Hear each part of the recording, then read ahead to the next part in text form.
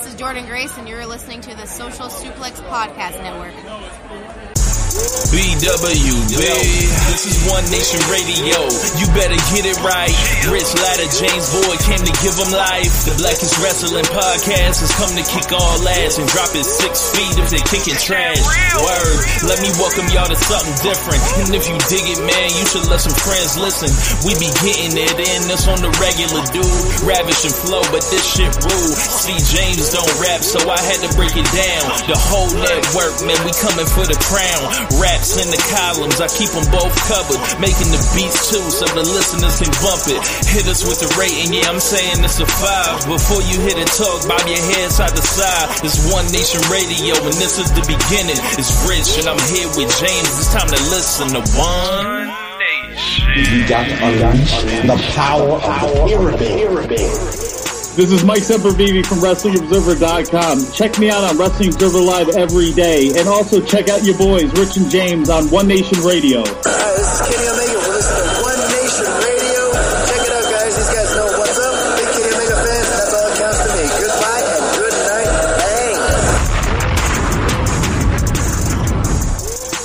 Bang. Ladies and gentlemen, welcome to this week's edition of One Nation Radio. I'm James Boyd, and here with me I have Rich Latta. What's going on, man? Chilling, man. Just ready to talk about a lot of wrestling, and it seems like this past weekend just kind of crept up on us out of nowhere as like one of the bigger wrestling days of the year, if not like the biggest when you look at all the things that happen around the world. You got Triple Mania popping off, you got Super J Cup, you got Impact's pay-per-view. Best in Super Junior World Tag League on Saturday or Friday. Yeah, it's all that stuff just kind of coming out of nowhere and landing at the same time, essentially. So we got, a bunch of stuff. We're not going to get to all of it, but, it's been quite a week. And, ever since, my dog Kenny, got the, got the belt, it's just been nonstop excitement. So this is an audio or medium. So what Rich did is he pulled out the Kenny Omega AEW World Championship shirt out, I guess in accordance with Kenny winning so like y'all didn't see that, but y'all unfortunately didn't see that, but maybe we can recreate it or something in gift form for the folks. Like maybe you can put that up on Twitter or something. But yeah, but yeah, it was very much. Did you pop champagne in any time in the last 2 weeks? I mean, I don't know if it was champagne, right? But I've just been very happy to see all the excitement that has been generated across the wrestling world, and then the derangement that this has caused, and the backwalking and like the insanity that has caused, because it's almost like somebody told them this would happen months ago. So it was funny because like they did was a 995,000 views for this week's episode of Dynamite, which I believe was better than the title match from the week before, Winter is Coming. And like Kenny Omega went off to talk. He's been on Twitter going off people, which is like I don't think he's been in this mode since. I don't think he's been in this mode since he was calling Dijak Donovan dickhead. So he's clearly in heel troll mode and whatever, but like he shot some line about Shaq. He said, "I know y'all don't think this was Shaq that did it," and then like Meltzer came behind him like a couple hours later was like, actually like the top quarter hour in drawing was the Shaq quarter hour. I was like, damn. I was like, what are we doing now? Are we going to have a Kenny Omega Shaq feud? Yeah, like, who gives a shit? Like. Yeah. It's doing great because they're doing great work with Kenny Omega and the show in general, and especially on top. So like, I don't really care, but whatever. Like, I'm sure there's something to do with the presence of Inside the NBA on TNT at that time. But whatever. Like, we'll see. We'll figure this out eventually. But like, what we do know is Shaq is a very popular motherfucker, and we do know that Kenny Omega is a very popular motherfucker as well. Like, I don't want to... like, hey, that Kenny derangement syndrome, like, it's out there, bro. Yeah. It exists. Yeah. Yeah, it's also, it was also a good week for the people that were like, yeah, Kenny Omega is an Observer Hall of Famer, dumbasses. Like, what's wrong with you? It's like, it's so immediately, it's so like, this man decided, like, that man went to the Observer Hall of Fame and was like, all right. Seems like it, yeah. Hangman match, title match, Triple Mania match, popping Impact ratings, the ratings between this week and last week. It's been a great time to stunt if you're a Kenny Omega fan right now. Yeah, it's so weird because, like, I don't necessarily call myself a diehard Kenny Omega fan. I am a fan, but, like, I'm not just like he's my favorite wrestler or anything. But it's just weird. Like, I like the dude, so it's like when people say certain things, it's like, look, man, I'm not in love as everybody else is, but, like, at the same time, like, some of the hating is like, what did he do to y'all? What, like, I don't, it's like, it's not even like, it's a step similar to, like, the Roman Reigns thing where, like, yes, Roman is mostly unproblematic, and, like, your biggest issue is that, like, he's pushed him down your throats before he was ready, but, like, after you get past, like, the first year of that, like, he kind of grew into the role, so it's like, at that point, it's like, what are we really complaining about? Other than his bad booking, of course, but that has nothing to do with him. Like, with Kenny is like, I've never seen a day where he's been booked necessarily poorly either. So it's like, he's a great fucking wrestler. He doesn't really do or say anything crazy aside from the time he wants to get into his whatever he's doing on Twitter. Like, I don't see the reason why people hate this dude so much. It's kind of weird. Just weird. Like, everywhere he's been, like, there's this weird fandom of people, or like a subsect of people in whatever promotion he's in that just doesn't like him. Like, I don't know. I just don't know. Like, the LIJ fans and the pure I've been trying to figure this out for years. Like, people that love bro, and when you think about it in Japan, Kenny Omega took the long way to the top in Japan. He started in an indie promotion in Japan. Like what's not to like? Well, it's the, he leapfrogged over Naito to this thing, even though Naito was a heel at the time. Let that go. No, but the thing about it is, like, that it doesn't make sense. Naito was a heel at the time. Like, so who gives a shit? Look, Naito won the title in 2016, but their problem is they never appreciate nothing. They never appreciate nothing.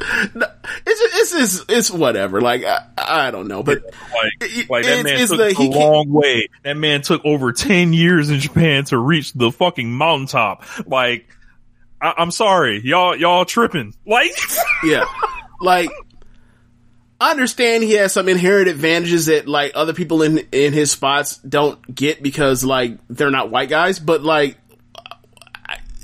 it's the same, to me, I don't understand. It's like, is the dude talented or not? Yeah? Like, are you upset because he got pushed, he's white and they're trying to expand? Like, I'm talking to you, also American guy. Like, it's weird. Like, I get, I'm like, okay, then how about Kenny Omega go unlearn that Japanese language that I'm sure was very hard for him to learn? How about that then? Yeah. Like, it's weird. I don't know. It's like, look, man, I understand he's a big part of the Western expansion and people feel like there's people love to, like, hate the politics of pro wrestling as if it's like, when has there ever not been? It's like, do people think AEW is some meritocracy? Because I can tell you right now, like, they hire all the friends. like, it's just, do they do good work or not? Like, I don't get into the favorites thing. Well, I mean, whatever. I just think I think it comes down to, like, when New Japan was getting popular over here, the guy that people, despite, the people that had already been watching, the people they were in love with, it wasn't their guys that was, like, causing the excitement that they were putting on top when they were breaking through into America. It was Kenny, and it wasn't their dudes. So, like, and I think there's natural resentment for that for a lot of those folks. So, I guess, like, I don't know. I just find it weird because, like they let this linger. This man left a promotion and they let it linger. Because I think you're onto something. Let it linger. Yeah, and the thing is, I think you're actually onto something with that because, like, I watched Stardom and people hate Bea Priestley to the point where, like, you go on her cage match and you see, like, people don't rate on her matches like they should. Mm-hmm. And I'm just like, okay. Like, for example, she had a match with Micah that went to a 15-minute draw on last weekend, right? It's 3.5, 3 3/4. Mm-hmm. No votes. No votes. They don't even want to vote on it. They say, I'm not even going to hate on it. I'm going to just ignore. Right. Hope it goes away. Yeah, no votes. And then I looked through like some of the ratings I've had for B match since she's came back. Cause remember she came back, like at the Grand Prix final, right?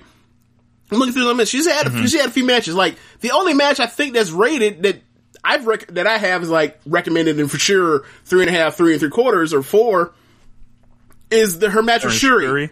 That's it. But she's had like 4 matches that should be up there. And I'm just like, okay.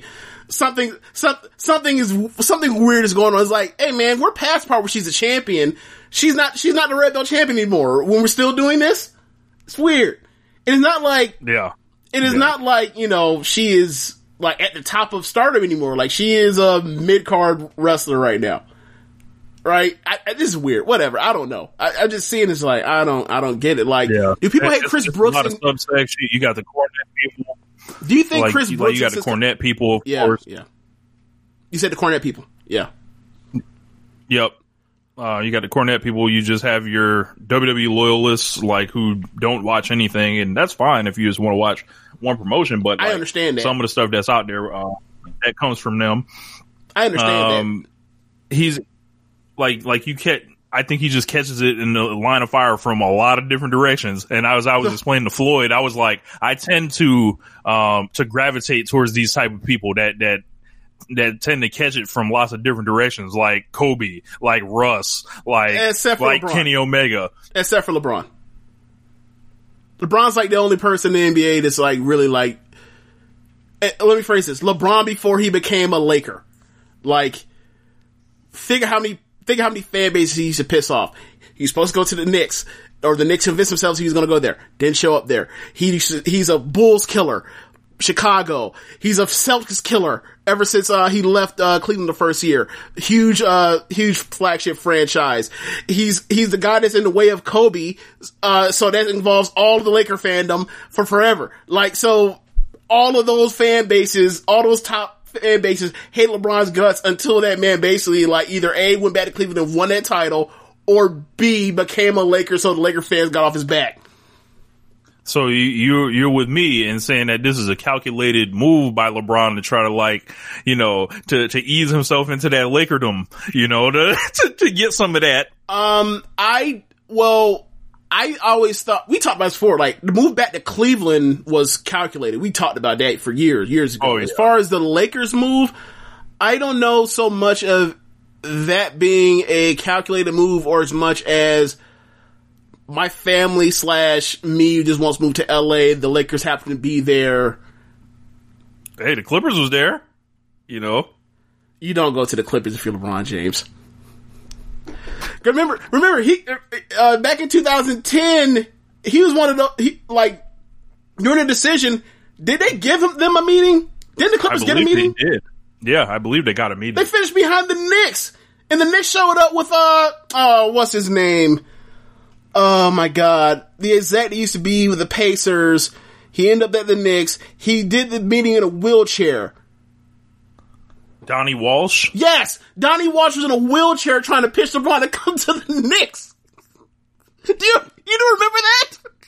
I don't remember that, but I remember Donnie Walsh. Yeah. Donnie Walsh had got picked up by the Knicks. They were all in on trying to get him there and all that, and then they went to that damn meeting. That man had a neck brace on. Like, why do you have a neck brace on?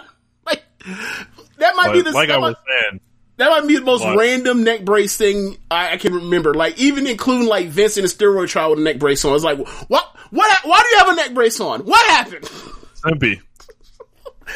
But, like I was saying, like, I see, like, Kenny Omega catches from lots of different directions, and then, like, I'm just like, you know what? Fuck it, I'm about to ride for my dog. Yeah. So, like, you know, it's been a great couple weeks. Let's just say that. And it's amazing. Like, they've literally, like, flipped the switch on this man. Like, and was like, all I right. don't know if it's flipping. Okay, I won't say that. He was already somebody that was He's always been protected, always had all the wins, always had direction. Super, always had the stuff. Yeah. But they were like, okay, it's time to like put you on top now. Gotcha. And then he just like walked in and was like, I don't know if I've been like, is like, don't get it wrong. I love Moxley's title reign and everything like that, but like the culture has shifted since this belt has changed. The culture has been moved. I guess you could say that, sure. Like, it's hard for me to say that the culture has been changed by doing some shit on Impact. I don't, like, Kenny's great, but who gives a fuck about him? I'm still like, I don't care. I'm sure I'll see what Kenny does on Impact or whatever eventually, and I'll get around to it, like the day after or the night of or whatever else, but like, I really don't give a shit about Impact. Like, if whatever Kenny does or AEW does, I'll be sure to check for that, but like, as far as Impact itself, I don't care. Like, when I saw that someone sent a video in the thread of Kenny Omega having something with Carl Anderson, I was like, I'll only watch this if there's an assurance that like Kenny Omega is big leaguing that man and pretending he doesn't know who the fuck Carl Anderson is. Then I'll watch it. Be like, Kenny, yeah? Carl, you remember me? Nah. You know what I mean? Like, yeah, man, I was, New Japan, I made the 2012 G1 final. You made a G1 final? Nah, it's funny that you say that, cause like, Kenny was like, nah, man, I want to see the old Carl. He's like, I want to see the Carl that was in the 2012 G1 finals. He's like, you can't beat this guy under 2 minutes? That guy wouldn't have needed 2 minutes. Wow. So yeah, it was pretty interesting, but yeah, popping numbers all over the place. Impact 65 times normal the number. That's what it was. Twitch. Yeah, bro. Normally they do like 1 to 3,000.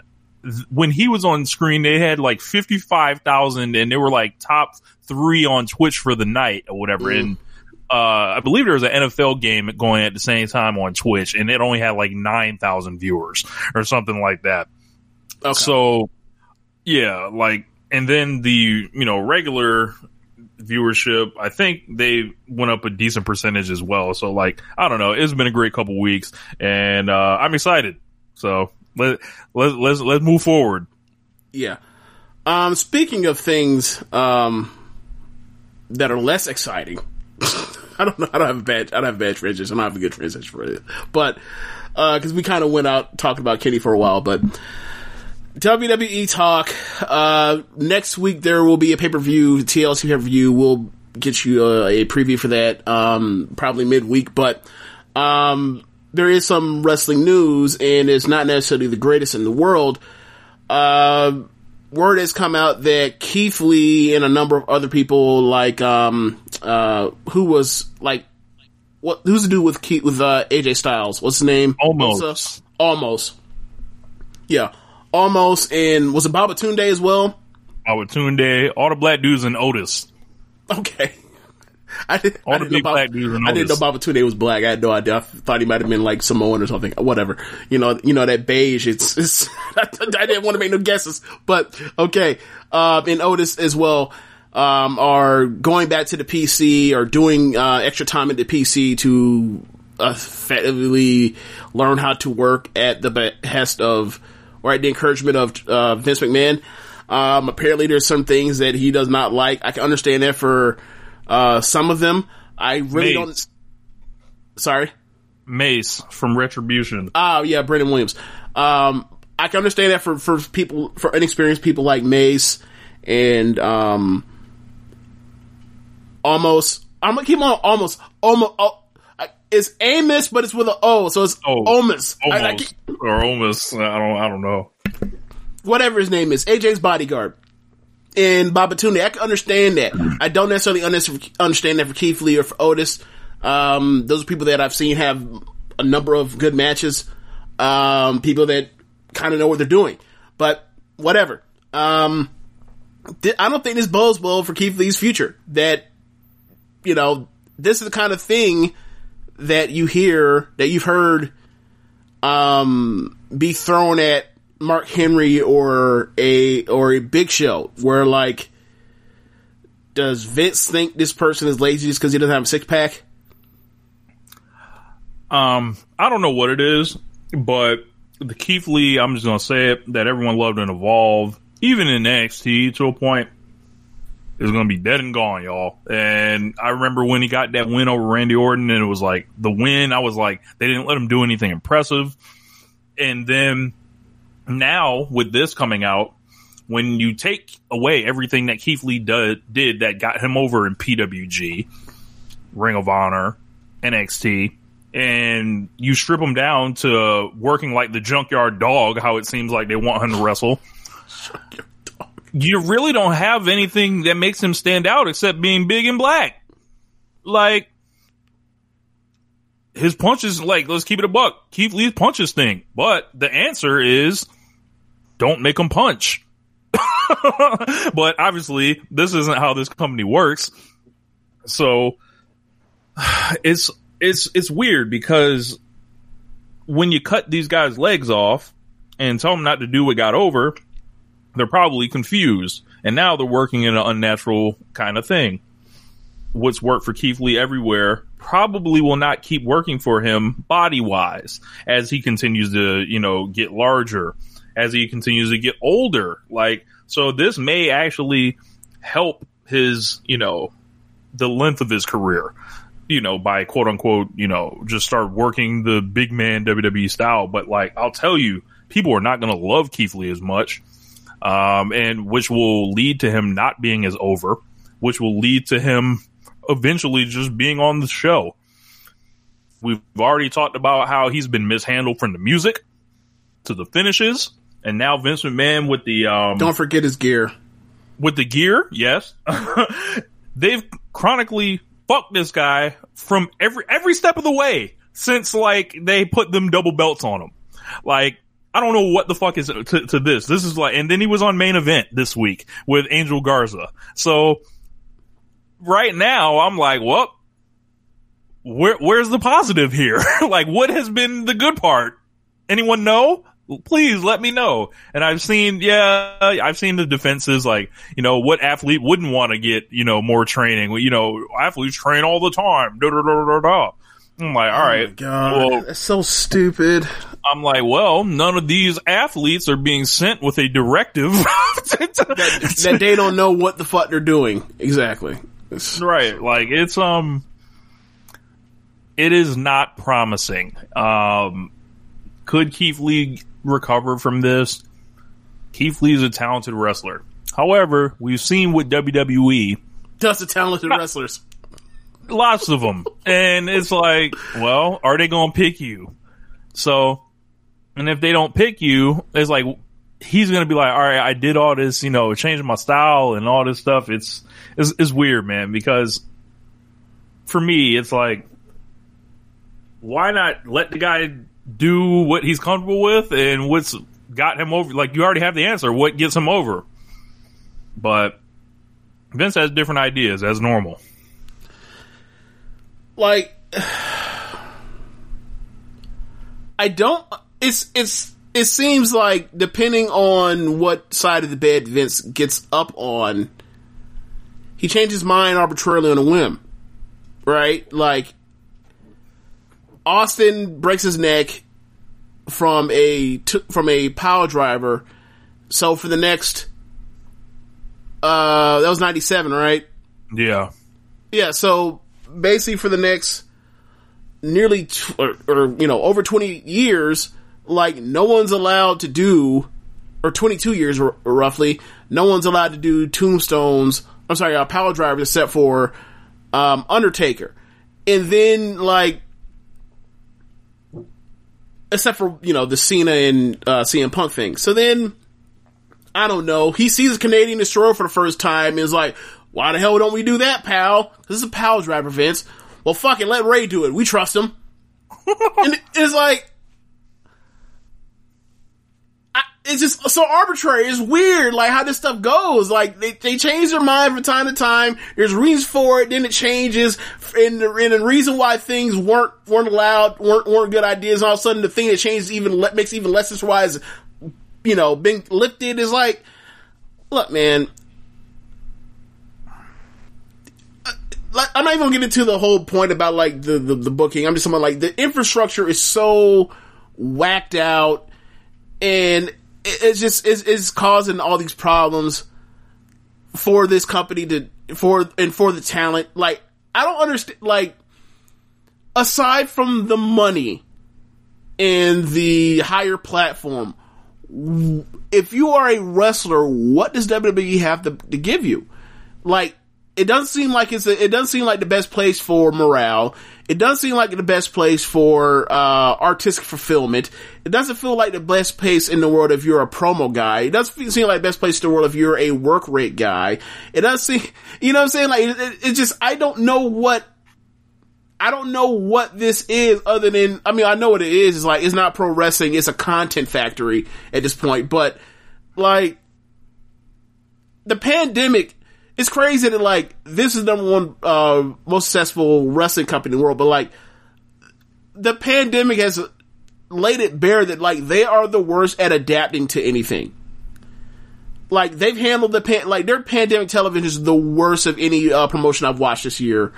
It's completely made, like, they've gotten worse when, like, they should be they've been taping stuff 2 weeks at a time, at times, when they know what they have, because the people have them be off the shelf, which means you should be able to rally behind it and have rules and be able to focus in on what your ideas are, because you already know you have one hand tied behind your back or whatever else, and it's still all over the place. Like, what is the moment of the year for WWE? 2020. Like, last year was easy. It was Kofi. Look, Edge coming back. Huh? Look, I don't care, but Edge coming back? I mean, sure. Yeah. What would be second? Royal Rumble, surprise Royal Rumble. Yeah. What would be second? Like, I would say the Edge thing's like, yeah, that's cool, but it's like, the Edge thing is also like, that is necessarily nothing of your doing aside from you clearing a guy. Like, you could have done that in 2019, you could have done it in 2018, you could have done it in 2021. Correct. Like, that's nothing. Like, look, had Edge not told that man it was an offer on the table, that man might not be cleared right now. Well, I don't necessarily mean it that. I just mean, like, okay, like a return for somebody that you thought was done or was away for a while, like a Roman return, a Daniel Bryan return. This Edge thing is like, that's not necessarily your mastermind booking. That's just like the grace of fate. You know what I'm saying? So, so, alright, so what, after Edge, what else? I ain't got really too much for you. Like, Becky announces that she's pregnant. That's another act of fate. That's another act of fate. She got pregnant. To do with you. Yeah, they got shit to do with your booking. Maybe McIntyre beating Brock? Maybe? Maybe, yeah, but, you know, in a total moment. Empty arena. Is it some great moment? No, not necessarily, because it is empty, like you said, but, like, that was of their doing. They did orchestrate that. So, so I will put that up there high. I will put that up there high. I feel like I'm forgetting something. Roman's awesome heel turn, I guess. I don't know. Like, he like, imagine if he turned on somebody that we gave a fuck about. Oh, aside from turning on Braun Strowman in the field. Yes. Like, I wasn't necessarily mean the singular moment as much. Like, it's just like, oh, he's just working. He's doing a heel now. Like, I get you. Yeah, it's just like, I don't know, man. Like, it's soulless, it's dry, and it's like nothing I'm interested in. Yeah. And like, we got off track here like we normally do, but like this, like, to tie back to the Keith Lee thing, is just, it's like, it goes back to the NWA, the NXT thing of Triple H telling us, like, we are doing these things to get them ready for the main roster, when in fact, like, nah, man, like, this is, like... Look, why wasn't Nia Jax sent back down? Right. Like, this is more like college or college basketball, where, like, you go to a school that's a blue blood program, like in North Carolina, and, like, there's not much in the way of NBA player development as much as it is like we recruit talent and we hope that it stays for 3 or 4 years. and that's NXT. But then, like, someone gets pulled up, it's like, hey, well, yes, it was a late lottery. These are late lottery picks. These aren't, you know, necessarily top 5 picks, traditional top 5 picks. And even the ones that are, like, they didn't get the development they should have. Like, this isn't a Kentucky, this isn't a Duke. And it's like, I don't necessarily know who to blame, because you say that it's development in a third brand, and you're speaking out of both sides of your mouth all the time. Like, this is, you're ultimately like serving, well, you're serving one master more than the other, but like, as far as the, you know, or at least at one point in time with NXT being just a gigantic match factory, but if this was in fact to get people to develop into being ready for the main roster and the bright lights of Raw and SmackDown and being on the road or whatever else, then like, you have to say that NXT is nothing but a gigantic failure.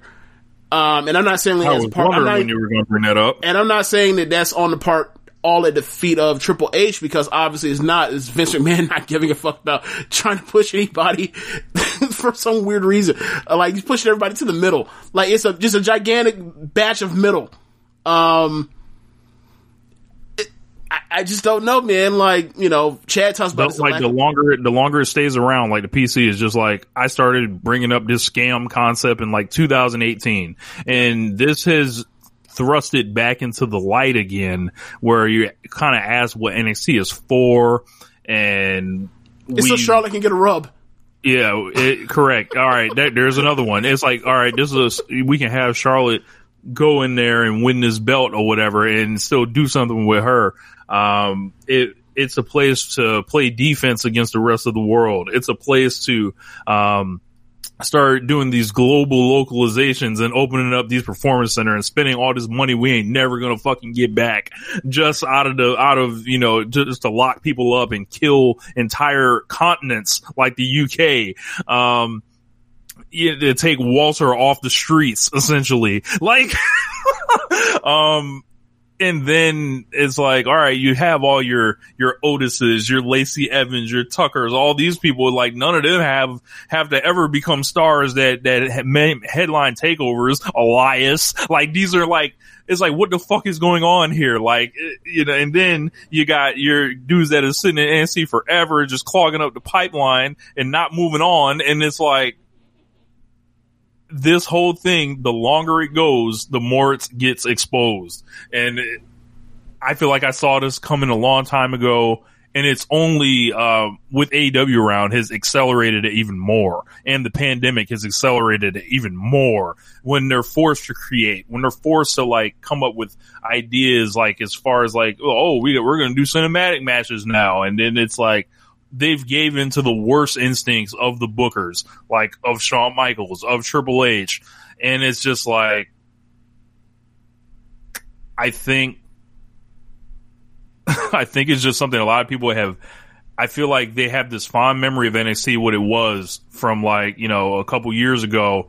And even like the Kevin Owens and Sami Zayn era of NXT now, the further we get away from it. And it's like, it don't feel the same. And now with Lee in this getting sent down, you're thinking it's just like, this entire place is bullshit. Like, right. like that's what it sounds like. Well, yeah, it's like, okay, think of the call-ups from this year, right? Like, they called up Bianca and Shayna. They've done jack shit with Bianca after having her be like the fucking destroyer of worlds in the Royal Rumble. And apparently that was on short notice. She didn't realize she was going to be in the Royal Rumble until like the day before. She had 24 hours notice she was going to be in there. She did that, and then it's like, great job. Now let's do nothing with you for a whole like 9 months. Or at this point, 11 months. To Rhea Ripley and Charlotte. Let's have them, you know, mop you, you know, on the way to WrestleMania. Yeah. Like, Shayna, we're supposed to, you know, you're going to be the match for Becky Lynch at WrestleMania. So we would have you in the Rumble normally, but like, we decided at the last second not to, and have Charlotte win it because apparently she was promised to win it last year, and Becky won it because Becky got hotter than the fucking sun. It's like, what kind of of shit is that? Like, will you promise me? Well, I'm sorry, Charlotte. Like, I'm sorry that someone got like 10 times harder than you've ever been in pro wrestling. Sorry. Like, what the fuck? And it's not like, I don't begrudge this against Charlotte. It's like, hey man, like if someone promised me something, I'd be like, hey, you owe me this. You told me so. Like, I don't give a fuck. Like, give me what you told me I was owed. So, but at the same time, we're probably going to talk about it on the Fuck Out of Here draft, but bro, I'm starting to think like Charlotte's 2019 or her 2020, which was like more destructive, kind of like the shoehorning into WrestleMania, or like what the fuck happened this year, like, because it's just like both of them are like nuclear bombs in different directions, I feel like. I would say 19 is the worst, because 19 was her worst like work as a performer in ring ever. Like, 2018, she was awesome. 19, she was like, basically, ever since we saw her, she was a good ass or a great wrestler, except for 2019, and then 2020 comes around, she has great matches again. It's like, what happened in this year-long period? Was your confidence shaken, or was it just you being fucked with, or what happened here? So I would say definitely 19. I would have to blame it on 19. So, she probably was like, all right, I'm gonna lay it down. Go ahead. Naito Vision? Yep, about to lay it down. You go ahead and let Mickey run with that shit. I'm about to save myself. Man. So, we got, so just like you look at these call-ups, NXT from this year, we mentioned Bianca, we mentioned Shayna, Keith Lee's obviously one in there. You look at everybody that's in Retribution and like, they're just all shot now at this point. Dijak, after starting off, Dijak, when he started off, when he was defiant about how like, we're gonna clown you. This actually is gonna work. And now he's out like, yeah, it's, he's tweeting like he realizes the reality he's in now. Which sucks. Is like, how do you not even give Dijak a try?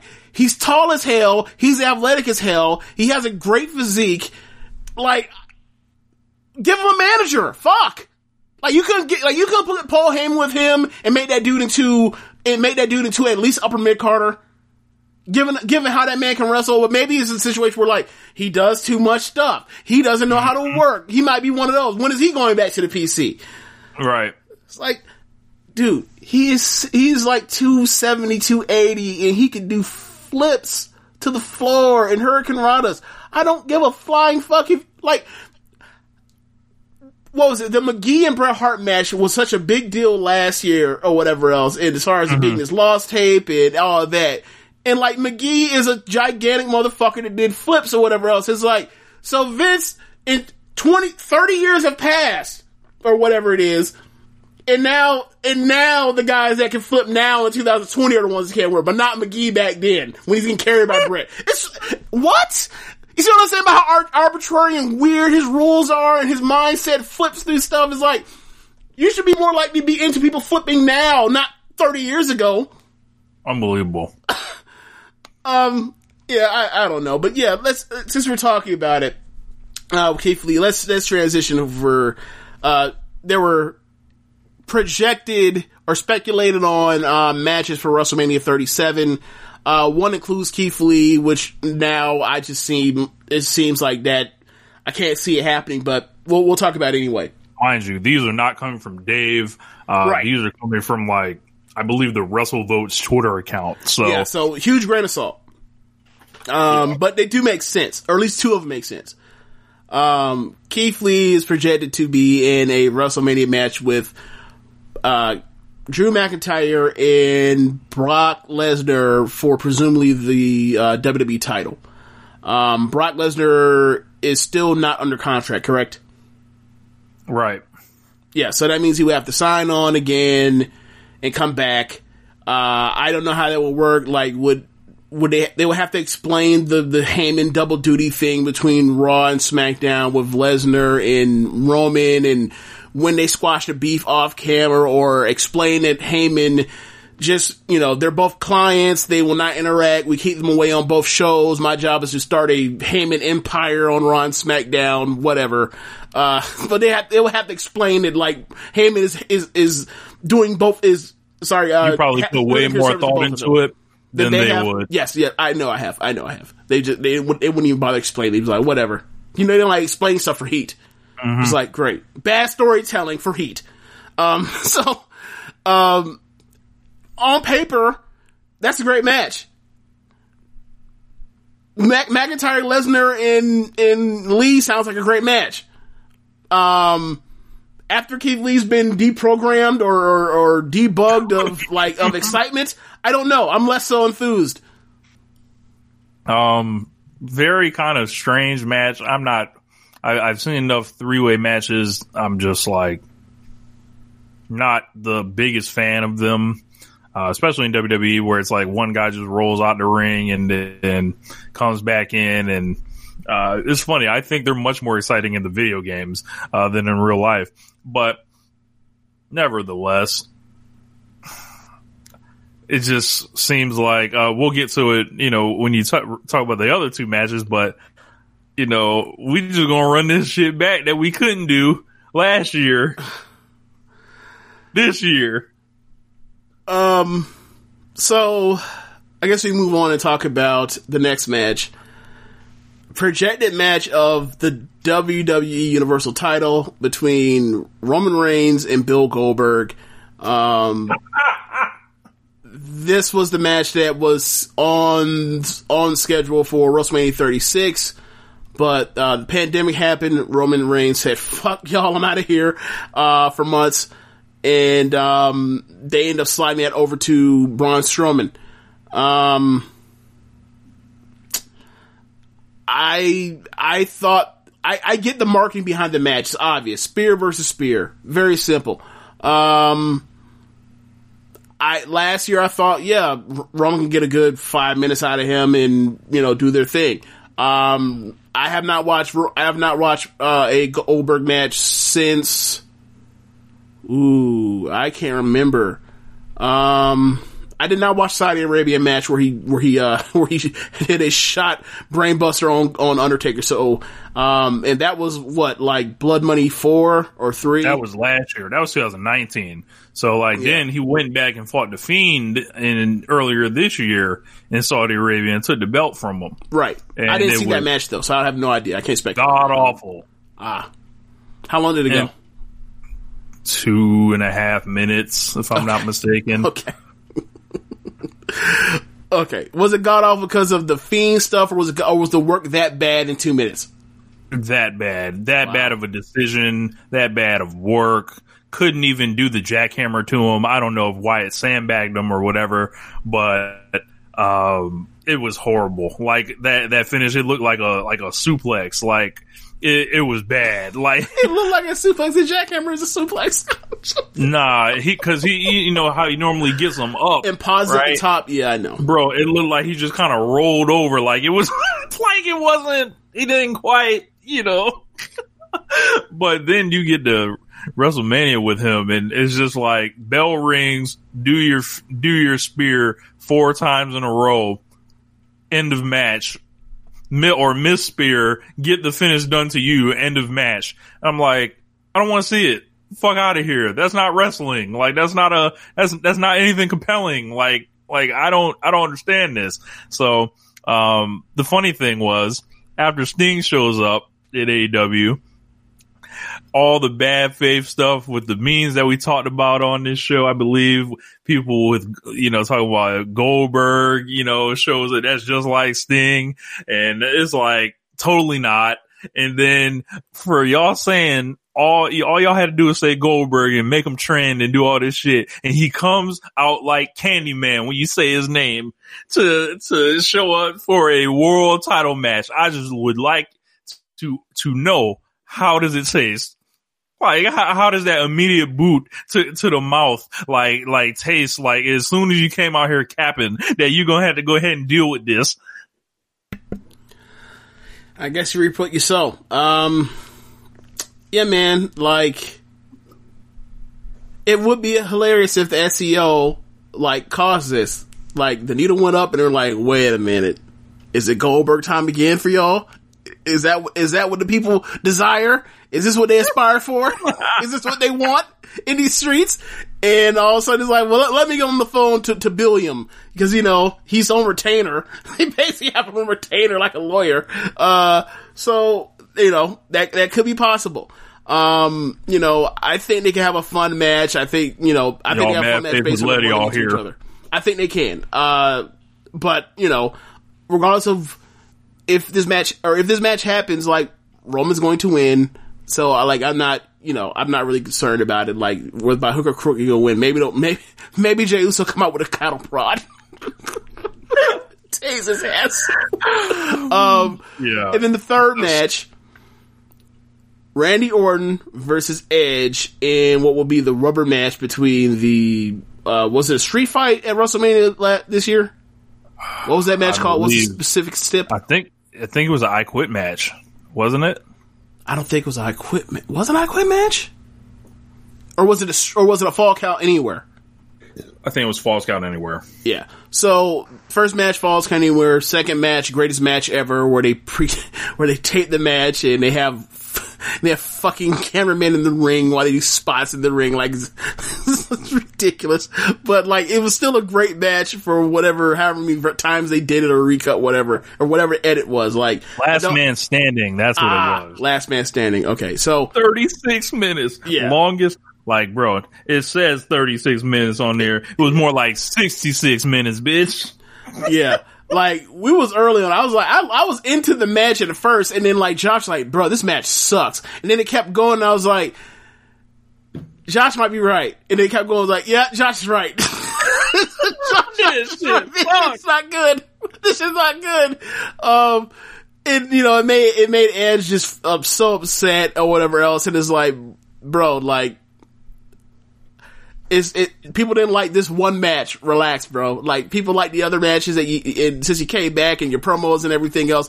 This one thing is the only thing they don't like, and like, this is what you decide to, like, you know, like, just, obsess over. It's like, I'm not necessarily obsessed with Kevin Hart, but it's like, wow. But like, it's like, bro, like, there's one criticism, like 99 criticisms, 99 positive things, one criticism been like, you focus on the one. I guess. But yeah, third match possibly. I mean, I can see it. I understand it. It makes sense to me as far as a long-term story. But yeah, we'll see what they do live. I would say, what if Edge could wrestle like a younger person, like, and put that younger person over, but like, ain't nobody for him to fucking wrestle. Like, didn't knowing that they're fucking gonna go with, so. I mean, yes, there's that, but it's also, like, that's not what WWE does. Even if there was a, I don't know, even if, like, Montez Ford blew up, or Dominic blew up, or Buddy Murphy, or whoever else, like, they would just get them in the ring, have a couple matches with some fuck finishes at the end, Edge would win.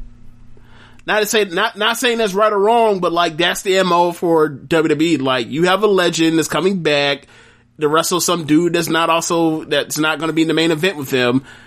They're going to roadhouse that person so they eventually get to the person they want to, like the Roman Reigns or Drew McIntyre or Randy Orton or, you know, Cena when Cena's still around, to lose to. That's just how that goes. Well, I'll tell you, putting Andrade in there with Edge would be nice. Wow. You know, I mean, he ain't doing nothing. What's Andrade doing? Is he even on TV anymore? Not right now. Yeah. Yeah. So anyway, that was a thing. I mean, unless you want to talk more about the Charlotte Flair news. Run it back. The Charlotte news.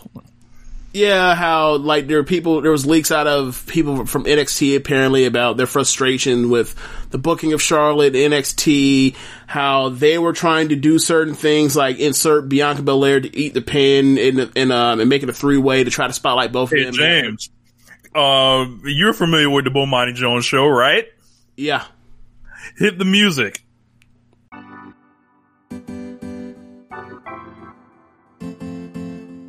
ladies and gentlemen, you are still listening to One Nation Radio. If you're hearing this message, it means that shit has gotten too real or some grown folks' business has been brought up that you are unfortunately not privy to. It be like that sometimes. The show will continue on as normal in a few seconds. Thanks for your patience.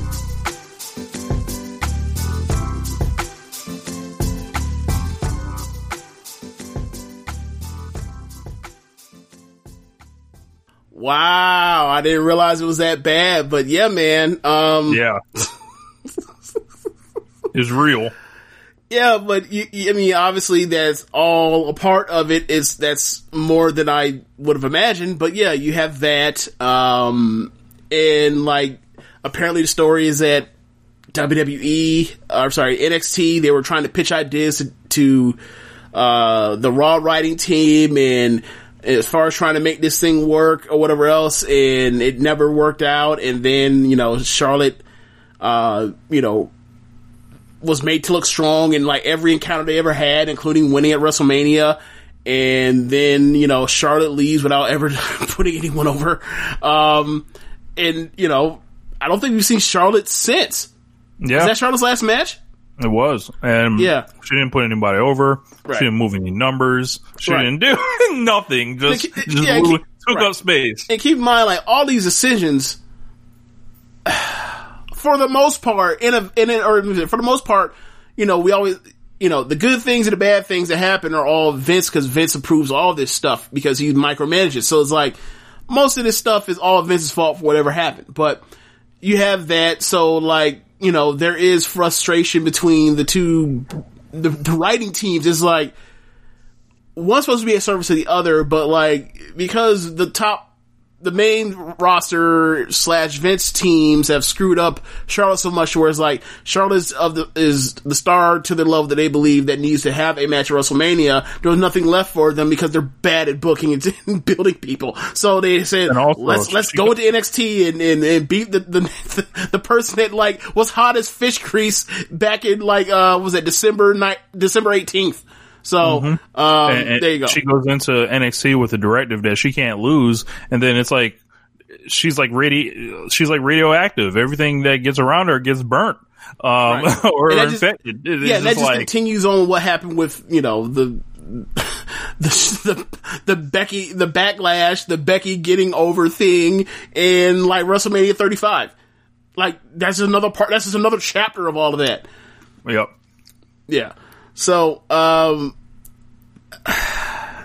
can see why she didn't want to come, why she didn't rush back after, getting, her surgery. Like, she did it last time, and it's been nothing but hell for her, online from fans or whatever else, and most of the stuff's not her fault. And so she's like, I'll come back when I'm getting well ready. But I will say this.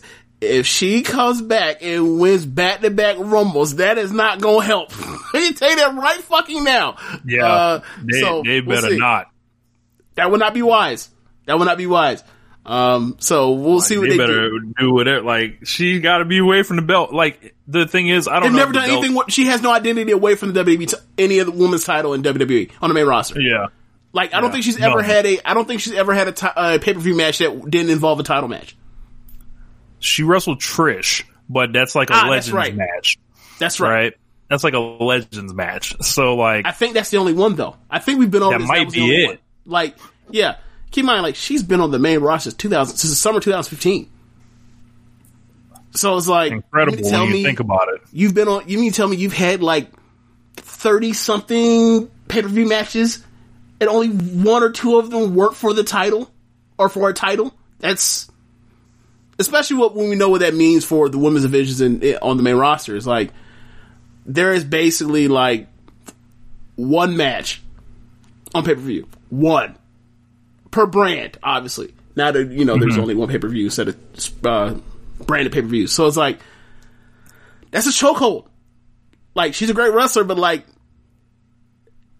the way they book, like, that leads to a lot of resentment and backlash, especially when you screw these people up. And they've definitely screwed her up at times. But anyway. Especially when you're juxtapositioning her against Sasha Banks, against Becky Lynch, against now, like, the NXT people, like, yeah. It's like, no one's ever cheering for Charlotte in these situations. Yeah, like, think about it. WrestleMania 34, she breaks Asuka's undefeated streak just so she can get cashed in on after the fucking Iconics beat her up so Carmella can cash in. It's like, so then she could leave so that Asuka can chase after Carmella. That's stupid. And not win. That's stupid. Whatever. Yeah, so, I guess we can move on. I guess it's time to get to the Wednesday wrestling. So, Rich, do you have Dynamite notes up to talk about Dynamite? Yeah. So I guess we're going to do Triple Mania later. So, AEW Dynamite. So, this was a good show. I think. It wasn't a great show. It wasn't a very good show. I'm trying to remember. It was like, I think the opener. Okay, so the wrestling on this show for standard AEW Dynamite was below par. It had one kick-ass match, and the rest of it was kind of just there. But there was so much new and interesting direction points and promos that it was still a good show. Maybe even I would say it's still definitely a good show. So, like, you know, if you're just a person that's there for the in-ring action, I can see being disappointed in this thing, but, like, it led to the Kenny stuff. It led to, we have to go through the show. We'll talk about it. I'm blanking on something. Because there was so much of the Shaq stuff where Shaq gets wet up. So, brand new meme. Yeah. There was plenty of stuff. Sting, Big Time and Cody, which I loved. Like, it was, yep. It was good. But of course, we opened the show with a hot Young Bucks opener. So, like, just Young Bucks hybrid to a good old traditional spot fest, and that's just what it is. I hope Jim Ross, you know, he was in the news for making dumb comments again, burying the wrestlers about doing dives and all this dumb shit. What did he say? I didn't hear it. Elaborate if you can. Shit. Like, it was basically like y'all stand outside the ring, you know, doing these dives onto like piles of people, and basically just more old man yelling at the crowd shit. And I'm like, you're in the wrong company. Apparently he did this on the podcast, and then there were like AEW wrestlers sniping back at him on Twitter saying this is exactly what we're going to do in this match or whatever. And then FTR was licking boots, of course, as FTR does. So in this match, we've got the Bucks against Angelico and Evans, and it was a non-title match. If Angelico and Evans got the win, they would then get a title shot. Instead of like the champions losing the non-title match, the champions win, throw you off, and continue like this hot streak the Bucks have been on. And this was awesome. This was just like, there was a part where I thought the Yave was going to make Matt Jackson submit, but it did not. There was tons of dives, tons of moves, just more than you can keep up with. The highlight being the Indie Taker to the outside of the ring, which I lost my mind, when Nick jumped off that bitch. And then they gave them the BTE trigger for the win. I love this. Yeah. Jack Evans did something crazy, that I can't remember because I've watched so much wrestling and it was the opener on Wednesday. But yeah, great or not, kick-ass match. I'm not even gonna go to great or whatever else. I saw you gave it 4.5 and I was like, yikes, but, I'm not going there with you, but it was a fun-ass match. It's a match I definitely recommend anyone to watch. But they did a lot of shit, and I don't know and I can't remember almost any of it. Not to necessarily say that's a bad thing, but like, they had a lot of shit and like, it felt like a sugar rush. It was a fun match. It was a fun match. Just amazing. Just mind-blowing effort here. Like, in their sleep. They didn't even seem like Bucks, like, they're doing that thing where it's like, all right, they made this shit look easy, but it ain't. Like, so, after that, Basically, the Acclaim tried to jump in because they got shoved during this match. They tried to attack the Bucks after, but SCU ran out to break it up. After that, we got MJF cutting a promo on Orange Cassidy, calling him an embarrassment, so he's going to bash his brains in. After that, we got a Darby Allin video. I really like this video. Some of the videos hadn't been landing with me of late, but this one got me hyped up. He basically was taking a Rorschach test. I believe that's what it's called. Rorschach, yeah. Yeah, and then there were all the ink blots. Basically, he was like, yeah, I see Ricky Starks, I see Cage, and that's a puppet or whatever, yes. But this man has beat me or whatever, and they showed all the, the times he lost to him, and basically it was like, I want him. And then he showed another ink blot, and it was Sting, and then Darby started laughing. I was thinking like if there was someone do a parody version of this particular vignette, then like, given how cold and calm and low tone like Darby talks when he almost sounds like a damn vigilante superhero. Not to say vigilante like Sting in WWE, but like he sounds like he's out for justice. But anyway, the way he sounds so cold, like I was thinking like if there was gonna do a comedy version of it, like there'd be one version of somebody, let's say, I don't know, cause it's Angelico. Let's say it's Angelico ink blotting him, he'd be like, it asks like, what do you see here? I see a douche. Wow. Or Yahweh. Like Yahweh, oh my god.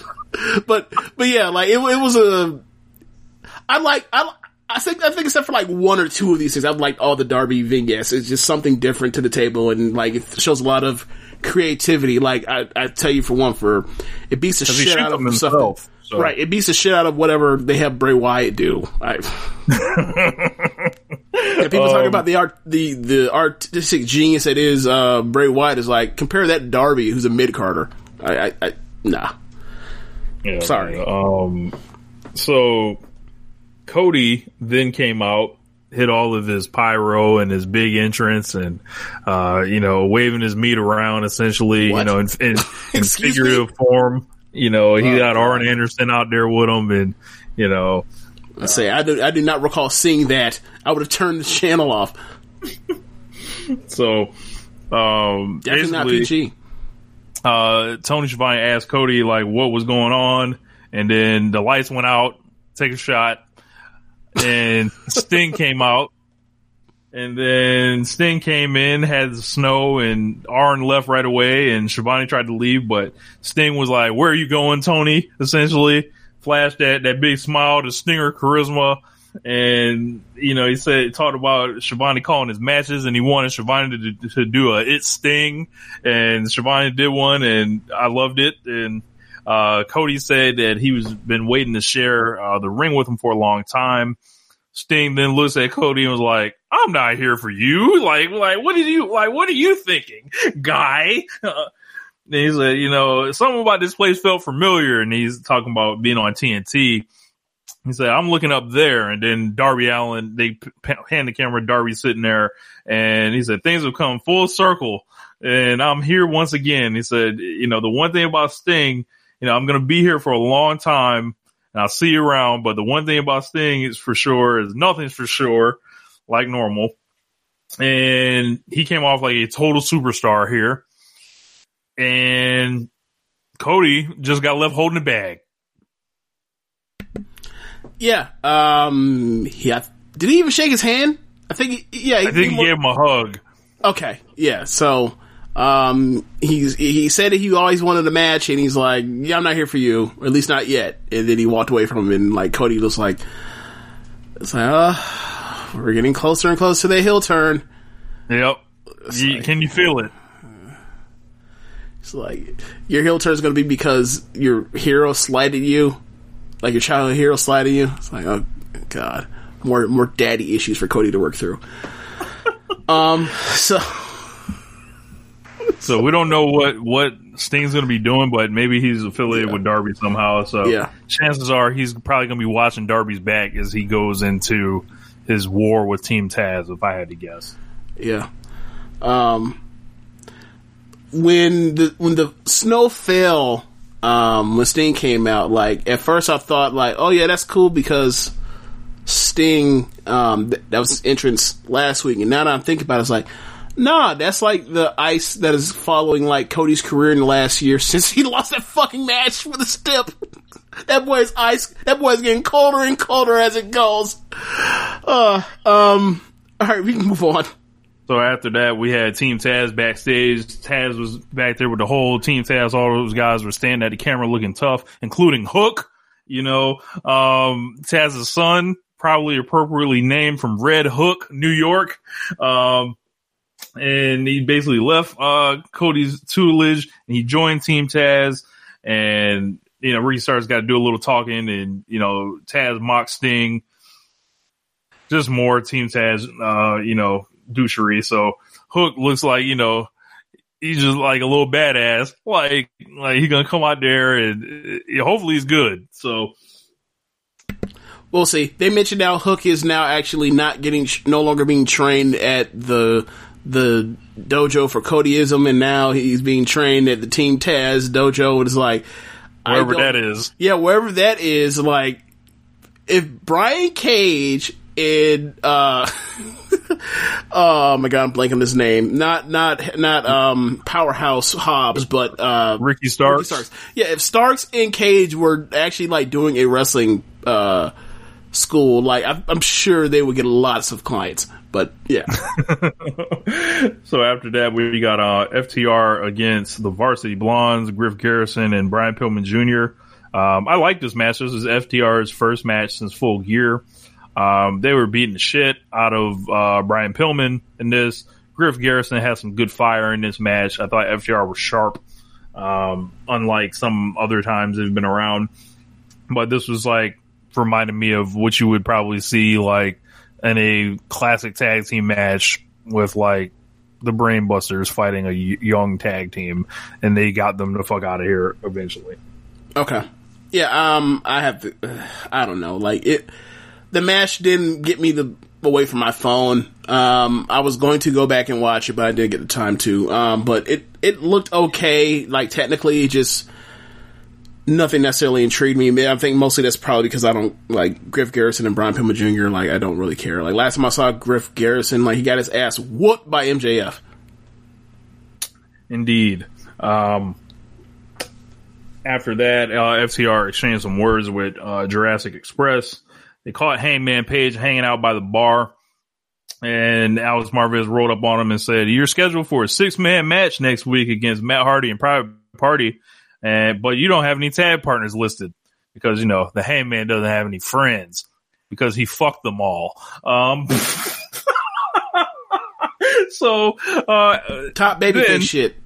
Then, you know, John Silver and Alex Reynolds pop up wearing the cowboy hats out of nowhere behind the bar. Said they've been hanging out there for a week waiting for the right moment. And then Page said, "You guys aren't my partners." But then Reynolds asked, if not us, then who? And that was enough for Hangman, apparently. You know, so these guys convincing, doing their jobs. So we got John Silver and Reynolds teaming up with Hangman next week. I think this is going to be fun. I do too. Hopefully they don't get too goofy with the comedy, but it should be a fun match. So we got Dustin Rhodes against 10. This is a short match, not really much to it. 10 started getting into it with Aaron Solo for whatever reason on the outside. But yeah. It was a real quick match for Dustin to get a win because it seems like there's some Dustin Dark Order play. They took the gas off of Dustin, I think, like earlier in the year. I think they were doing too much with Dustin, and now I think they've arrived back at a place where they may be doing too little with Dustin. So it's good to see him get something because, like, I find myself at times, like, cause I came on here on this show earlier this year and buried him where I thought he was doing too much when they had him bleeding all over the place with Lance Archer and everything else. But then I'm like, well, I don't want to see him completely like off TV. So I think this is okay. Dark Order came out and Evil Uno said, you know, we didn't come to fight. And he talked about Dustin's legacy but he said, "You're the third most important Rhodes in this company." I was like, how fucking dare you, Evil Uno? Then he offered Dustin his place as 7. For those of you that know, that immediately popped me. I was dying laughing. I howled. I was like, what? you want to give him 7 so you be the child diddler again? Wow. Yeah. So 7 was his, I think he only appeared like twice in WCW under that name. Gotta remember, he had the vignette where he's basically outside some kid's window and he's talking about like alluding to it. It's supposed to be one thing, but you can easily take it to mean like he's a pedophile, and then like they pulled the, I guess Sanderson Practices or Turner itself like pulled the plug on it, so they retconned it by having him come out with the entrance, and then he showed up and they Russo'd it to where it's like, I was given this gimmick to be something stupid, but I'm not going to do it. I'm shooting on what I was told to do, blah, blah, blah, blah, and Russoism and all that. And they killed it from there immediately. I think it was for the best. Yeah. But I forgot how did this segment end? So the funniest shit, Dustin acted like he was going to do the Dark Order pose, but he lifted the hand and then just slapped Evil Uno across the face. That shit was hilarious. I need a gif of that, by the way. And the rest of the Dark Order wanted to fight, but Uno was like, go ahead, chill. Eventually, Dustin's going to come to us begging. So, for him to say that, maybe something's in play. So, after that. Well, one quick thing. Yeah. Yeah, I kind of with you on Dustin. I think Dustin's best role is when they let him cut a promo like the week before his whatever match he's going to do. That's on like a short build where he like spurred a moment. He cuts his fiery promo backstage for just like 2 minutes long or 90 seconds long or 60 seconds long and gets you ready for whatever match. And then he has a match and it's fun. And he goes away. Like if that's his role, like that could be his role where he does it like 2 times, or 2 times every like 7-8 weeks. Mm-hmm. That sort of thing. And I think he'd be best suited right now at this point in his career to just be like, he only works on these quickie little things like on TV and not even be concerned for trying to get on pay-per-view. Cause he's a player coach at this point. Yeah. And you can clearly see putting him in there with 10, like what that is designed to do. So, right. After that, we got the Shaq interview. So Shaq and Brandy Rhodes, sat down with Shivani. Brandy had the, arm in the sling. Shaq said he respected Jade Cargill, but, he didn't appreciate what she did to Brandy's arm. He said he's known Jade for years. And I'm like, what you mean you've known Jade for years? Mr. 48-year-old. She has a background in basketball.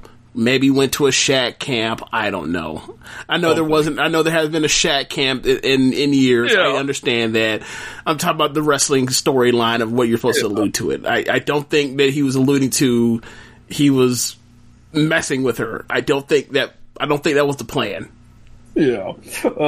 So she said she was excited to see them get into it though.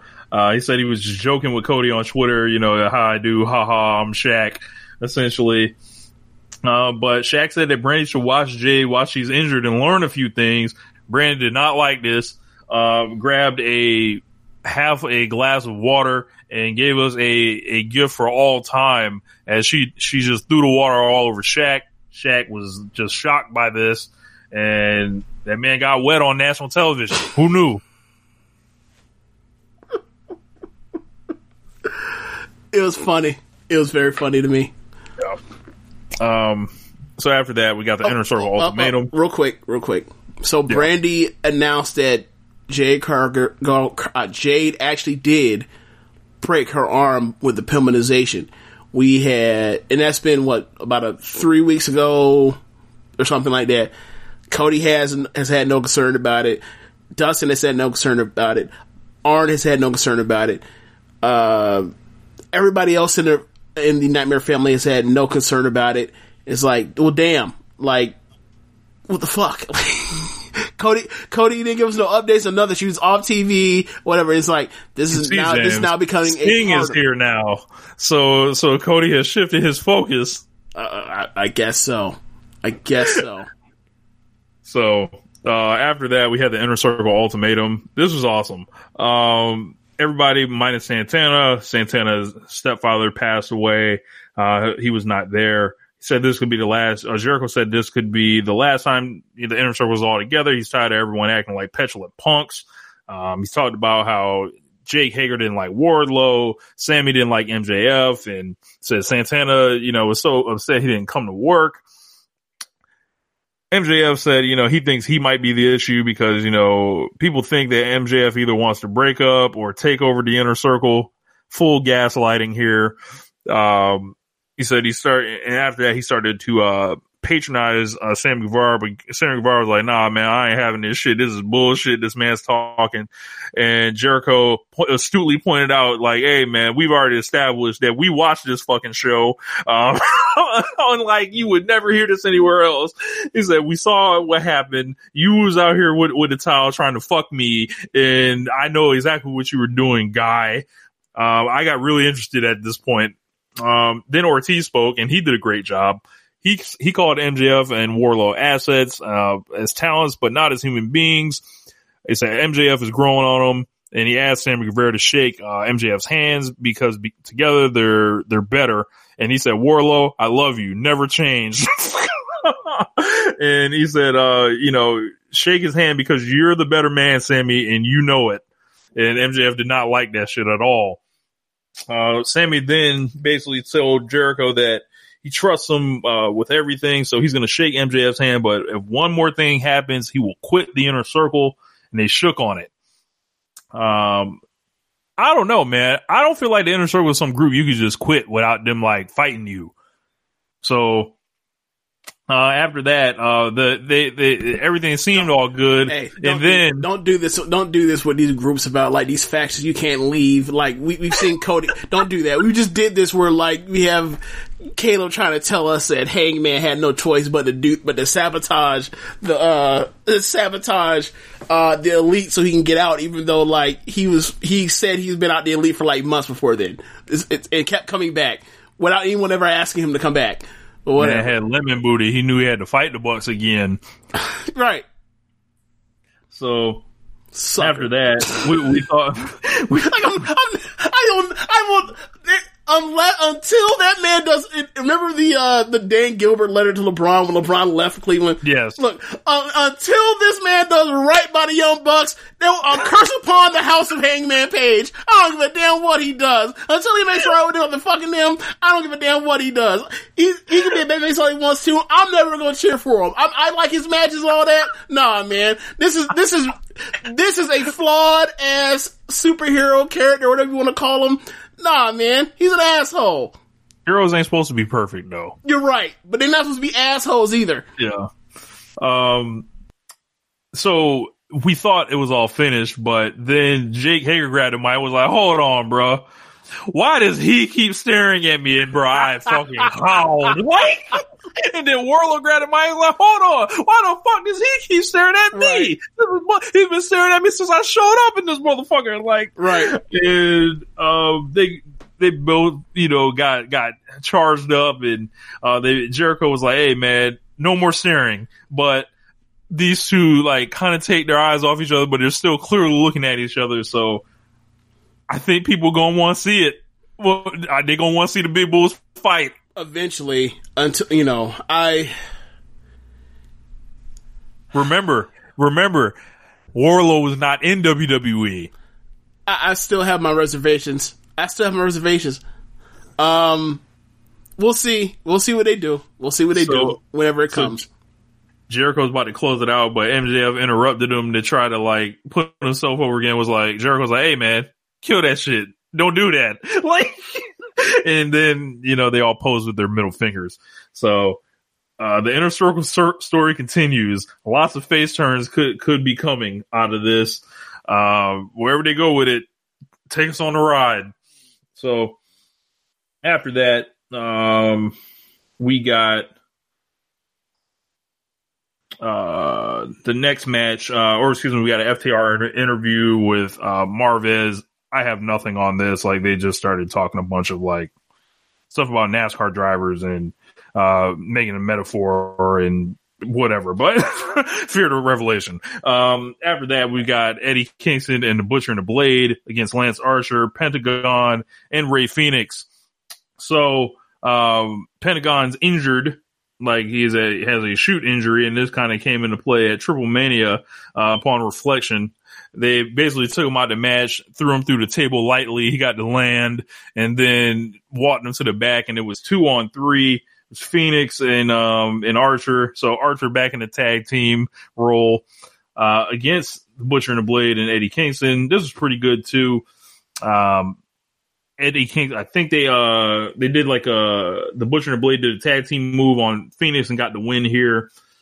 Jake Roberts was cheering for Rey Fenix openly in this match, and I was like, this is why I love this company, because I'm like, where else are we gonna see some shit like that? Like, what is Jake the Snake Roberts doing? Like, kind of like seconding Rey Fenix. That's just like hilarious to me. Like,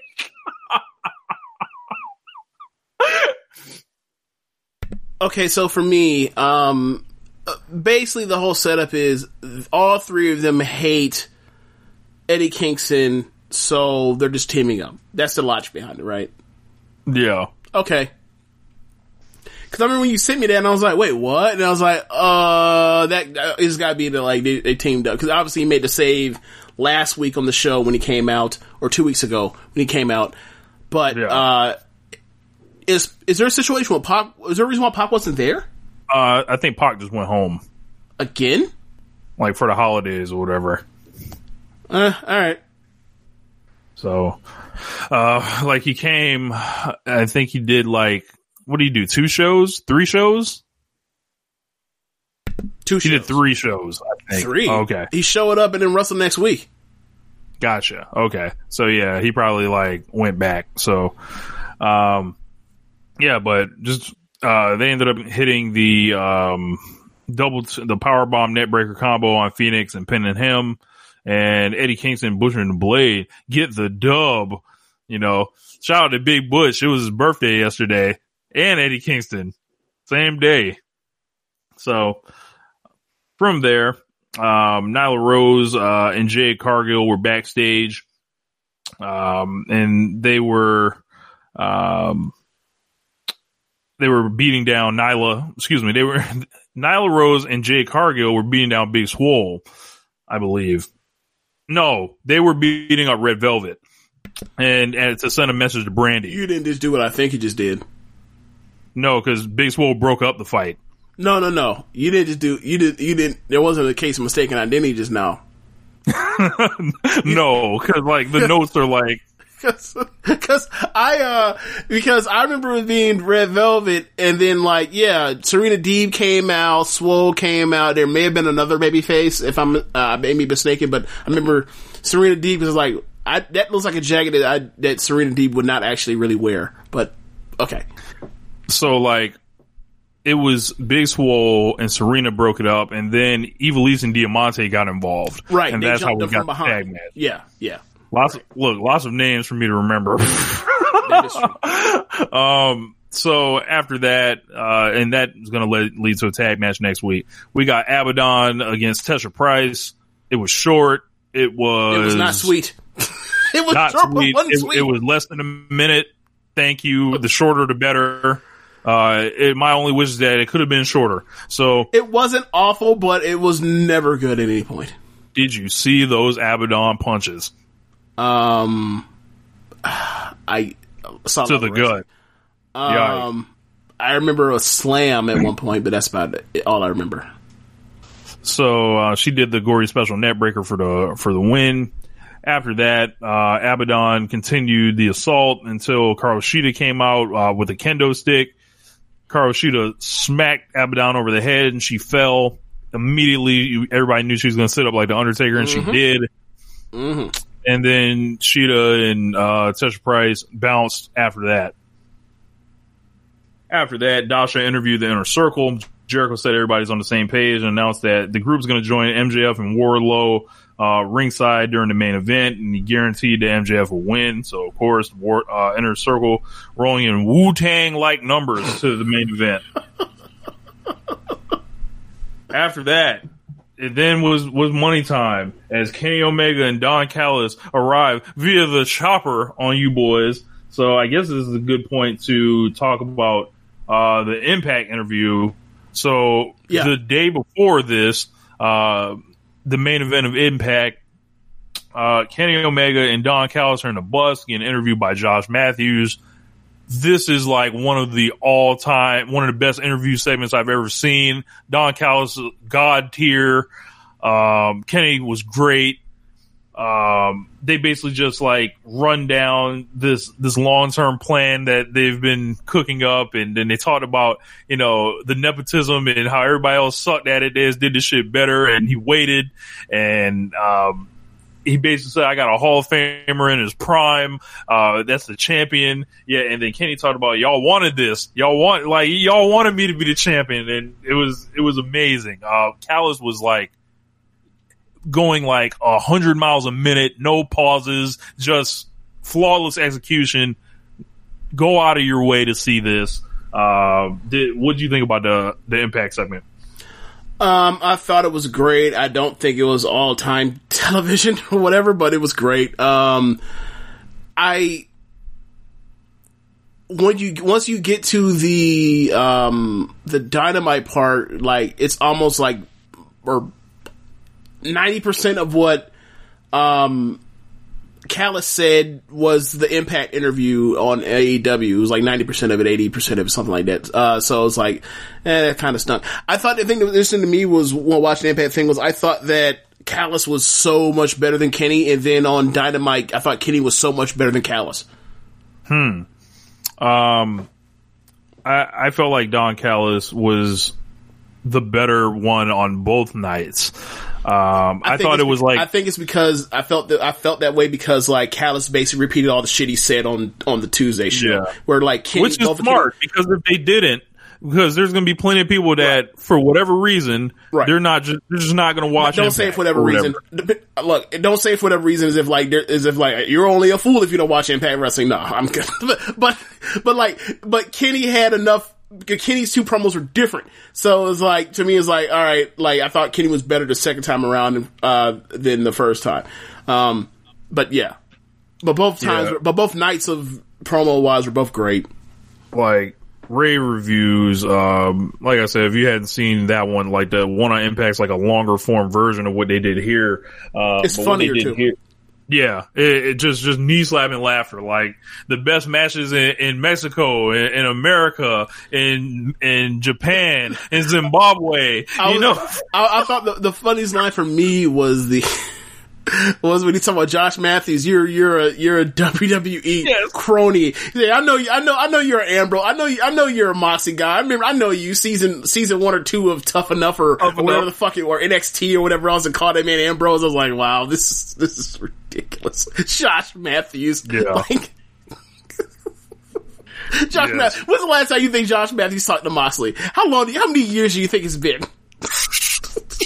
Years and years. If I had to guess. But yeah, it was like the debut of this, establishing this act. This was like the call to arms, I'd say, in the bus, letting everybody know what it was going to be. Kenny was going to go ahead and collect these belts around the world. He's already got the most important one in the AEW title, and then he's about to just rack them up, it seems like. And they seem like they tease like a Rich Swann match, possibly. So he can go ahead and pick up that Impact belt, take it with him. And this man really about to act like Ric Flair. I love it. So I didn't pick up any Ric Flair vibes. I mean, do you mean like Flair and Heenan?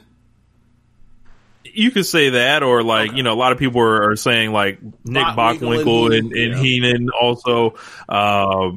It makes all the sense in the world.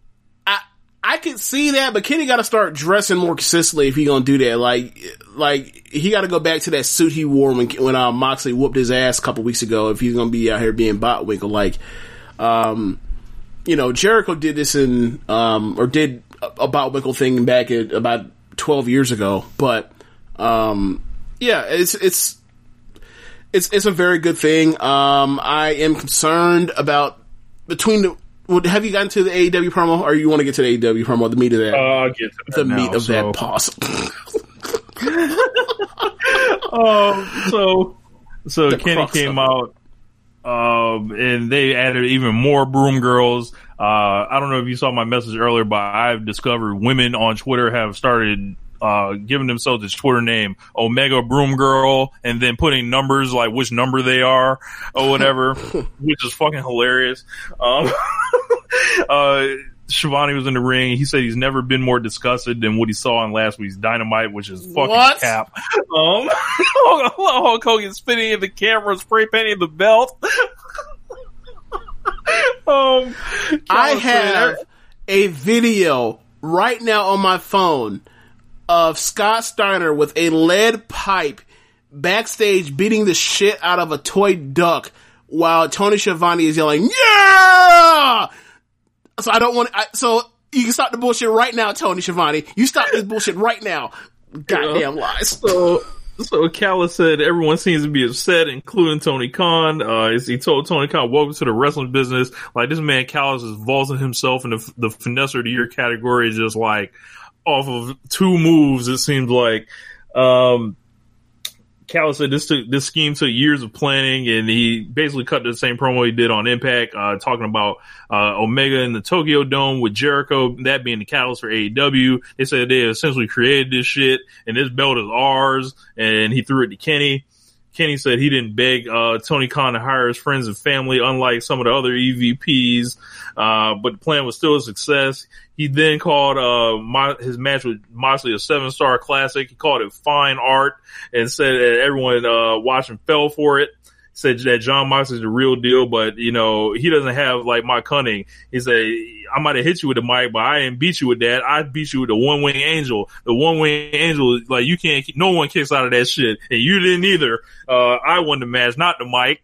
So he was going to make the big announcement, and then Callis took the mic and was like, "Nah, man, people ain't ready for this shit."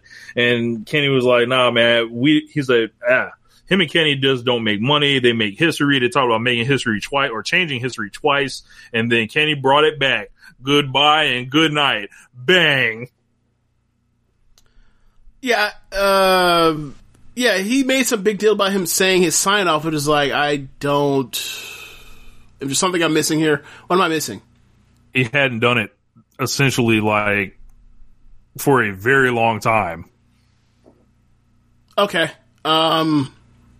I think that mostly is a product of him being, having to handhold Paige for a year, but okay.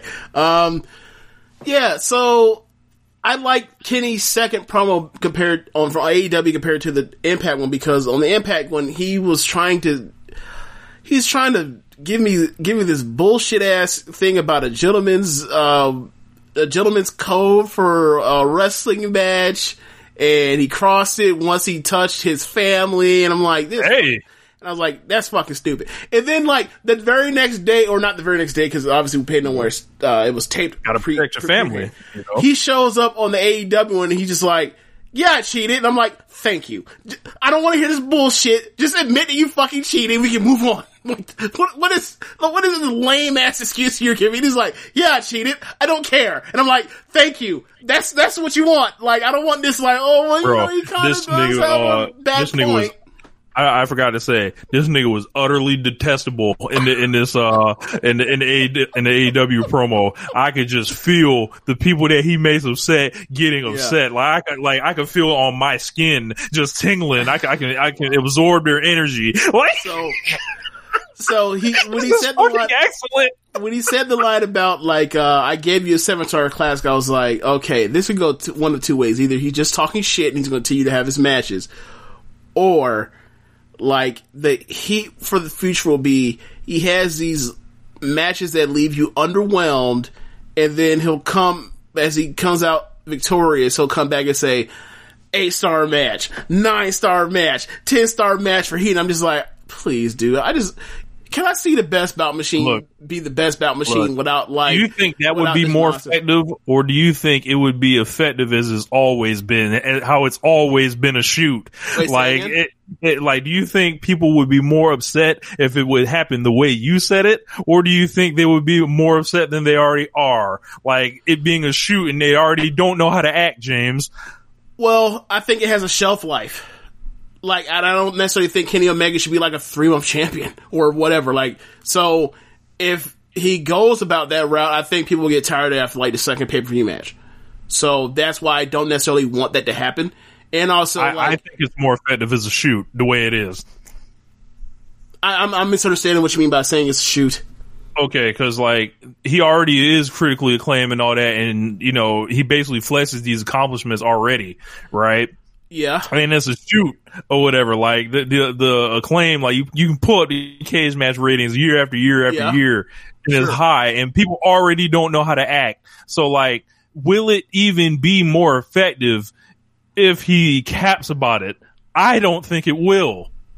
I don't think it'd be more effective. I just think people, like, now that he has all these people here, like, he's, you know, they built all this, they shot this angle, this is week 1 after it, like, I don't think you grow the company by having a heel, like, by having this work rate storytelling show devolve into, fuck finishes and your main event. Like, I don't think that's going to grow the company. So I really, for the sake of the company and for the sake of like my enjoyment of Kenny Omega, I would not like that to happen. Like, Kenny Omega is, in AEW, like one of the bright spots where like you put him anywhere in pretty much any position and like he's going to have about as good as match as you can given the circumstance.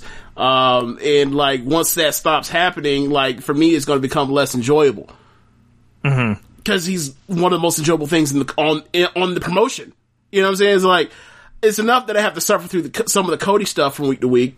Like, now it's like, you're going to do this. Now, like, we don't know when we're getting Mossy back. Pac is about to take MLK week off. He's taking every holiday he can fucking get. You know, Pentagon and Fizz get hurt every other match they're in. It's like, damn, man, like, I just want to watch people kick each other's ass. That's all I really want to see. I want to people talk shit and kick each other's ass. Like, Kenny's gonna do all the talking shit apparently now that he wasn't doing before, but like, I just want, once we get to the moment where it's time to have the match, can I get the match, please? That's all I'm asking. Like, can I get some Peligroso and some Brutal Peligro? That's all I'm asking for. Just a little bit of danger. So, that's it. Just a little bit. I'm very encouraged from like everything I've seen since he won the belt, because it feels like these are ideas that have been cooking. Like, as I mentioned before, he's so fresh right now, in a way that not too many other people on the show are right now. So like as you mentioned, Cody, like, bro, the man blew through a lot that first, like, what would we say, like 18 months to other promotion. Like, he blew through a lot of angles, a lot of bleeding, a lot of like these struggle ace matches, as I called them. Like, it's just like, no, man, like, guys. Like, the only, like, he's in a weird slot. Like, he's in a utility slot now already. And that's to say it's the worst thing in the world, because Kenny just got done doing it, and like Jericho is kind of doing it right now. So it's not the worst thing in the world, but it's like they blew through all of that stuff. They blew through it so fast that like you couldn't get an ace run or top babyface run out of Cody. You basically got like the hottest babyface or the best television babyface work we had seen in a while. And like, it went from pretty much not, and now he's like, he can't win the title. It seems like we're just marking the days down until he eventually turns heel, and it's like, okay, like alright, I mean, he's good at it, and he's probably better situated to be a heel, in most matches I like, or him as a heel, but it's like, he was so, like, you think of what he was at the end of 2019 to where he is now, and it's like, but yeah, as far as Kenny, yeah, he's fresh. I just hope he doesn't do anything to wear out the welcome on top, because like, you know how it is like, it's easy to,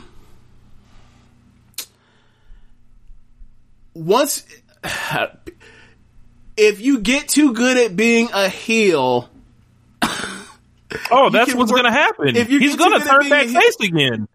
No, not that. I'm not saying that. Oh. If you get too good at being a heel, and and then you start doing some of that stuff where you're not giving us the match that we want or what, or that people come to expect out of Kenny Omega, then it might turn into resentment.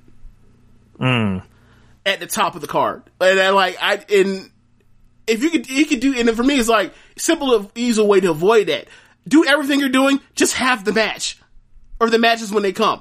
Like, you have the kick-ass matches still, it can go for a long time, but I can see people being like, oh, wow, they, you know, it was some lesser damn thing or whatever else, even though, like, the TV work, given what they've done so far, has, like, been great. It's like, for me,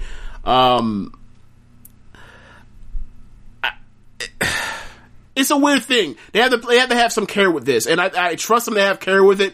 But like, they laid it on thick with that 7-star thing, and it had my antenna raised up because, like, you know, I've been abused by previous promotions I've watched. So my antennas, like, no matter how good AEW ever treats me, I'm always gonna have my antennas up for when I be like, oh no, like this could be some bullshit on deck. I'm always braced. I'm always braced for it. I'm enjoying Don Callis. Everything Don Callis usually is involved in is lit. So, like, I feel like there's a lot of brains in the room between Callis and Kenny and Tony Khan and anybody else with an idea, like, behind this. So I'm very excited.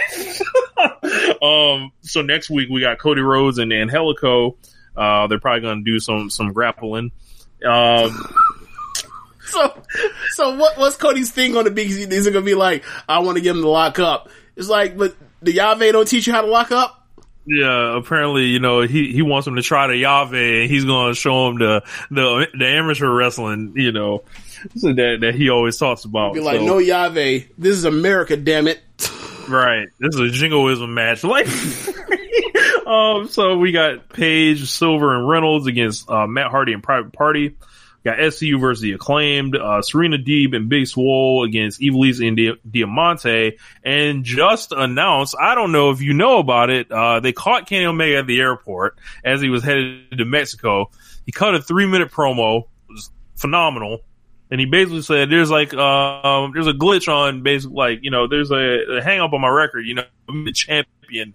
You know, I didn't get to face Joey Janela. You know, because Janela was supposed to face me, you know, and I really want to solve this as a champion. So I'm going to let him run it, and, you know, however he wants to. If he wants to bring Sonny Kiss or whatever, do whatever you want. Use whatever weapon you want. And it's going to be Kenny Omega versus Joey Janela. If Joey wins, he gets a title shot, I believe. So no DQ.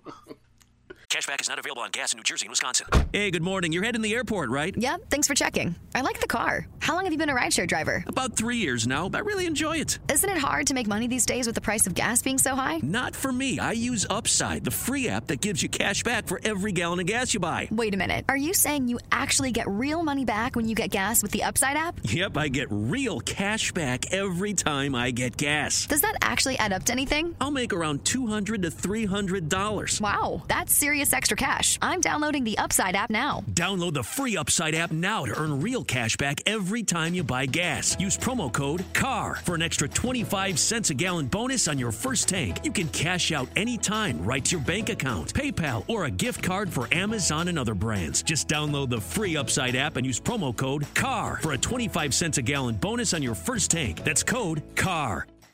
So this is going to be a hell of a way to kick it off on Dynamite. So they've always had awesome matches together. So. Since that's the case and he's opening this up for Janela, does that mean, like, in, I don't know, New Year's, we're probably going to get him in Phoenix? That's what I'm thinking. Okay. I think he like, that's like, when they put this into play, that's immediately where my mind went, because I'm like, this company does things that make sense. So if they did this one, how about they do that one too? Right. So the one that more people want to see than fucking Janela. Not to say that like Janela and Kenny don't have, like, they had a banger last year on Dark, but I just hope Kenny doesn't fucking kill himself like he did like he did in that Janela match last year, because he almost fucking impaled himself on the business end of the table. It's like, dude, you're doing this on TV. You're crazy.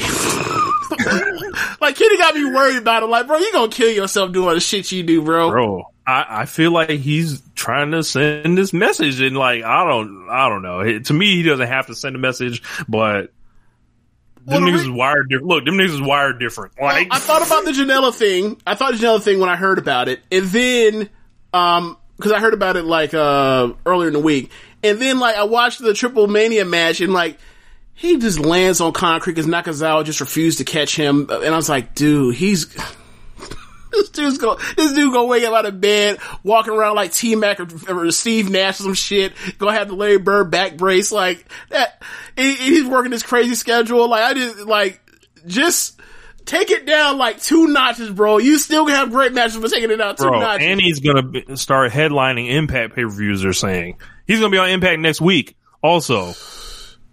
So, is his shoulder still messed up or is it fine now? I believe he's avoiding surgery right now. Like, he's, doing a bunch of physical therapy, cupping treatments, just all the shit you gotta do to, like, that you hear about athletes going through to get themselves ready to perform. He's doing. That's like asking if Allen Iverson is hurt. Of course he's hurt. Like, another person that I've seen like bruise his tailbone landing on the fucking floor. Like, just like relax, bro. We'll talk about Nakazawa in a second, I guess, or later on in the show. So they say now it's the AEW Holiday Dynamite match after the Bucks Celtics game on December 23rd, and then their 2-part event, New Year's Smash. Chris Jericho is going to be on commentary on December 30th, and then January 6th, night 2, Snoop Dogg will be on commentary somewhere. So Tony Khan immediately noticing what the people want when Snoop was on commentary for Mike Tyson and Roy Jones and getting them booked. Right. Did you hear Meltzer review the Wednesday shows? I don't remember. He was like, we'll see if Snoop Dogg's any good at this. I was like, I'm sorry, did you not see this? I'm sorry, like maybe, boxing commentary is different than the wrestling commentary. Bro, if I was Tony Khan, I would say do exactly what you did, like on Mike Tyson. We'll give you some type of hardcore match to call, so we ain't got to worry about you calling holds or nothing. Just like let that man call a bunkhouse match. Look, if I am Tony Khan or if I am in charge of the commentary, I just say, Tony, Jim, Excalibur, get the fuck out the way. Lay out. He'll handle the rest. Don't try to direct him on nothing. Just let him watch it. Only thing you should say is don't cuss. That's it. Yep. That's it. Get out the way. Like, that shit was great when that man on commentary. We have seen Snoop Dogg talk and be charismatic and charming and hilarious for the past 30 years. He don't need no help. Just get out the way. Yeah. Oh, amazing. So, yeah. And quick with it as well. Those should do well. I would think that'd be a great night, like that December 30th one. Or maybe even the January 6th one to do Kenny and Phoenix. I would circle the calendar if I had to take a guess. So, and whatever date that is, like, just make sure we can we get like Hugo Savinovich in? Why not? Brutal. Peligro. So, MJF and Orange Cassidy face off in the main event for the Dynamite Diamond Ring. MJF back to back, gets a win here. I thought this was alright. Had a little bit of goofiness because they're setting up this 7-on-7 match next week. Lots of, stuff with guys outside the ring. But after that, they did do some, good work with each other. So, this is kind of, a match a lot of people wanted to see quietly, and I think it did pretty well in the ratings. So after that, MJF got the win, but Miro basically was the reason he got the win because he ran out after everyone was distracted, took Kip's head off, or took Cassidy's head off with a big clothesline, and MJF crawled over and got the pin. Security came out to try to get Miro out of there, but he beat everyone's ass and he like a fucking monster. And he was, posing at the end with a great shot that I've used as a meme. So yeah, That was Dynamite. Lots of stuff, but lots of stuff, lots of directions. Like, but these are things like it feels like you can if you pull on a string with something like there's something behind everything they're doing right now. So. Yeah, I have faith behind all of it. It just I like so much of the talking segments or whatever else, and there was so much of it that like the wrestling matches were secondary mostly on this show. So if you are a person that is just here to get the 3.5 stars and up type thing, there's pretty much one match for you on this show. But like, I still like this show. But it did at certain points. I remember looking, I was like, shit, it's 9:15 or 9:20 something. Like, I feel like they've done like 2 hours of stuff at this point right here if we were to stop right now. Like I mean, cause I think the Shaq thing was like some last minute thing they added on, cause I think it was a tape show or whatever else, but yeah, it was a packed full of stuff. They did 995,000 and it seemed like the directive between Winter is Coming and this one was like, we're going to have like some of our biggest audiences. So we're going to shoot a bunch of shit to be in front of those folks. Yeah, so NXT opens with a Finn Balor promo. He shows up. He says that the champ is back. He says some people love him, some people hate him, but if you want to know him, then come see him in the ring. So then Pete Dunne comes down. They stare at each other. Dunne says that, we kind of have similar backgrounds, so it would only make sense for us to eventually fight for the NXT title. Out comes O'Reilly. O'Reilly points out how how Dunne lost, his team lost, McAfee Goon lost at TakeOver, so he's basically saying that I won that match, I had the deciding fall, I should get the title shot against Balor, especially seeing that I broke his jaw, I put him on the shelf, like, you didn't, he's like, be honest, like, you pinned me, but did you really win the match? In my mind, I'm like, yeah, that means he won. So, it's like, yeah, you broke his jaw. Like, yeah, people get sent to the hospital that still win fights. That's kind of how the fight game works. So then out comes Damian Priest, and immediately my thought was, okay, so this is the good old, a bunch of niggas come out. Right. It was one of those. But besides that, it was like, okay, champion comes out. This is a Triple H sets the table for what is going to be the path towards contendership / the title picture or whatever else, which he's relatively good at. The problem is, like, I feel like he has to do this like 2 times more per year than he has to compared to like previous years. So, the contenders are the guy that lost his last pay-per-view match. Yes. A person, or 2 guys that lost their last pay-per-view match. And one of the guys is somebody that Finn Balor beat on pay-per-view earlier in the year, in Damian Priest. And then, the third guy won the last pay-per-view match, but lost his title match, Finn Balor, like in, I think that was October. I think it was October. So, so there you go. Mid-October. Mid-October. Like October 18th was 31. So there you go. So Balor leaves and says, "Look, I don't care who wins. I'll leave that up to Regal," and he walks away. So everybody disperses. So Priest is the first one out to leave, and he leaves up the ramp, and all of a sudden Scarlett Bordeaux shows up. First time we've seen her since, obviously, Karrion Kross got injured at TakeOver in Your House in June. So they go face to face. He says to Scarlett Bordeaux, I can't remember what he said, but basically was like, whenever Kross is ready, I'm ready for him. Let's run it. So Scarlett smiles and she walks off. So then we end up getting, I think we go to commercial break. We come back to Pete Dunne backstage in the PC, and they're about to ask him about TakeOver, and then all of a sudden Killian Dane shows up, furious at that Pete Dunne about a month ago murdered him with a car door. They have a pull apart with Geeks breaking it up.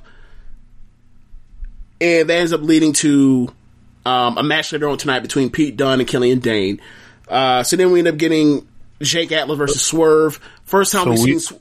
Go ahead. So we still adding Killian Dane on the shit? Yeah. But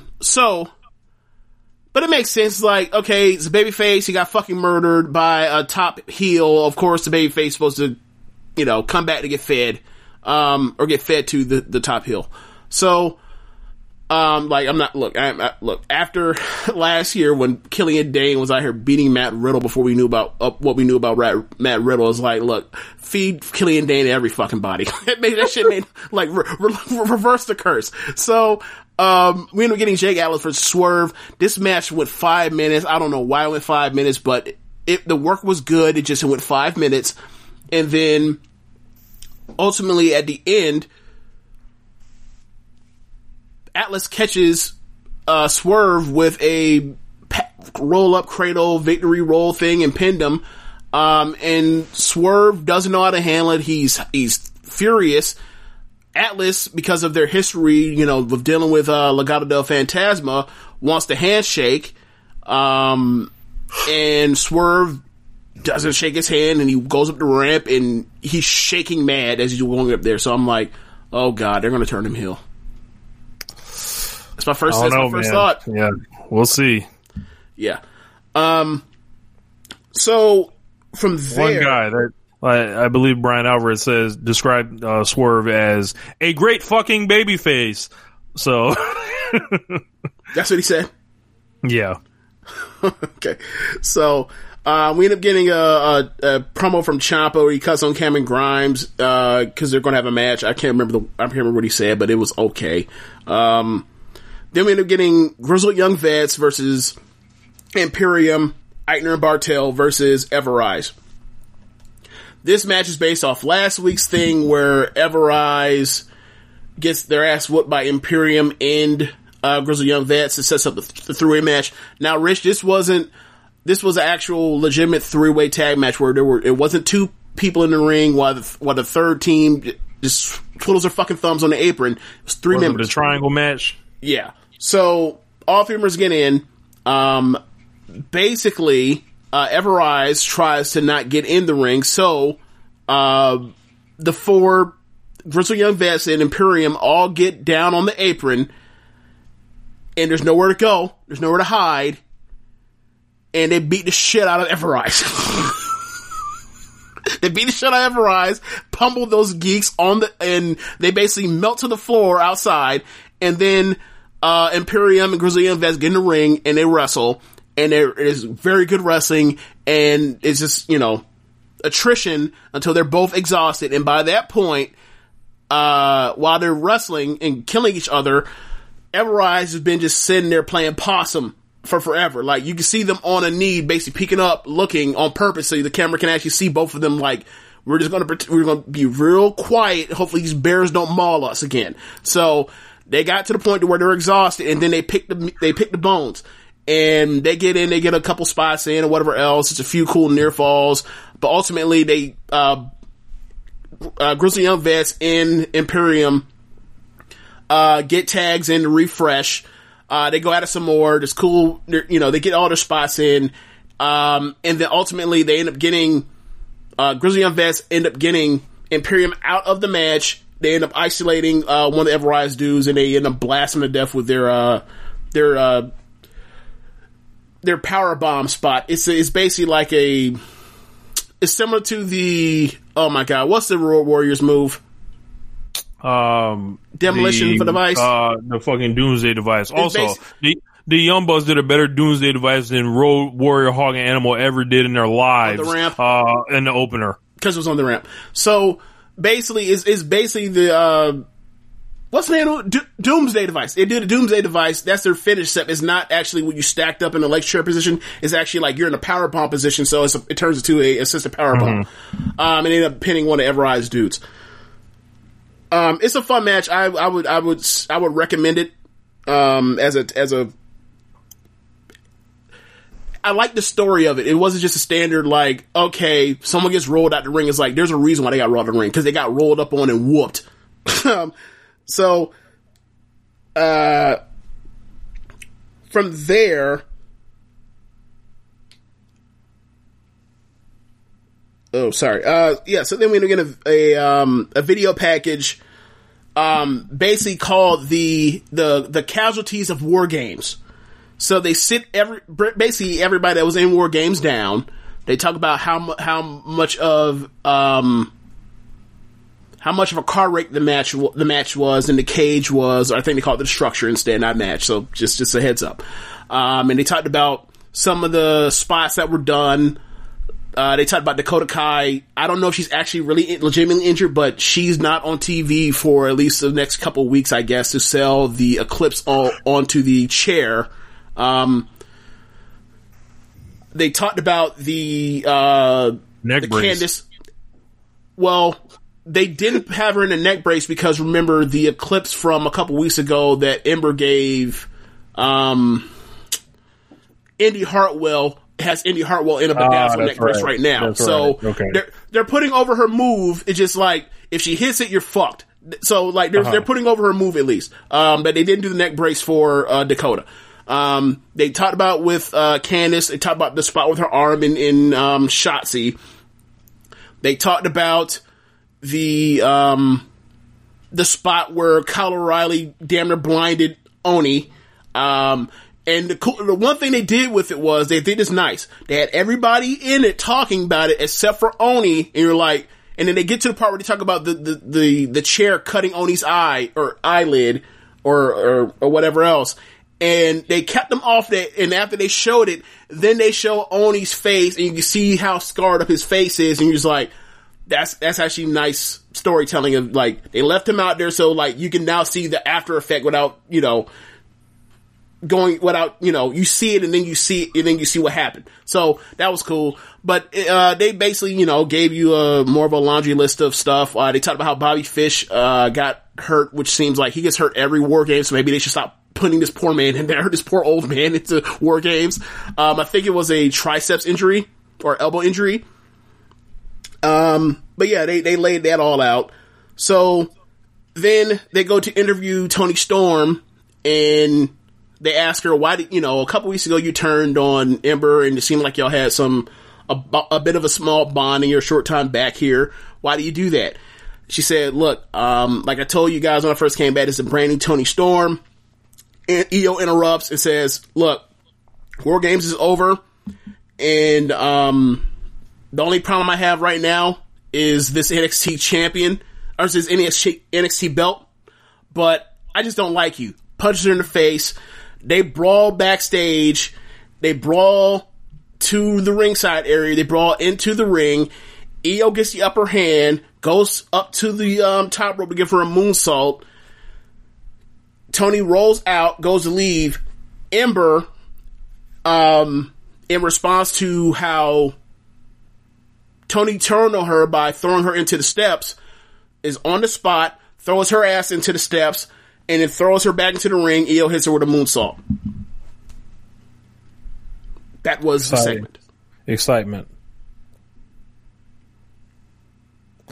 You want to talk about the Abaddon? No. So, the thing for me is like, alright, so who is Toni going to have a program with? Is she going straight to the title? Oh, or is she going to have the match with Ember? Did you see the match that got announced? What was the match that was announced? So they announced Rhea Ripley versus Toni Storm for next week. Okay. So I guess she's shooting. I don't know why they did that match. Like, the match is clearly either right now, seeing that Raquel. I mean, they did this match so they could do no finish. Like, yeah, probably. yeah, probably. Which is like, I'm thinking to myself, like, okay, so the actual program. What's the actual program? Like, Io has a match. Her next title match, big match, is going to be with Raquel, which is probably be on New Year's Eve or something like that, right? So, what are you going to do with Ember or Toni Storm at the time? Because you just did this, so it involves Toni Storm with a link to Ember and Io. So when are you going to do the Ember and Toni match? Because you had them turn on each other, you had her get her receipt back, so naturally you get them in the ring, you have them figure it out, right?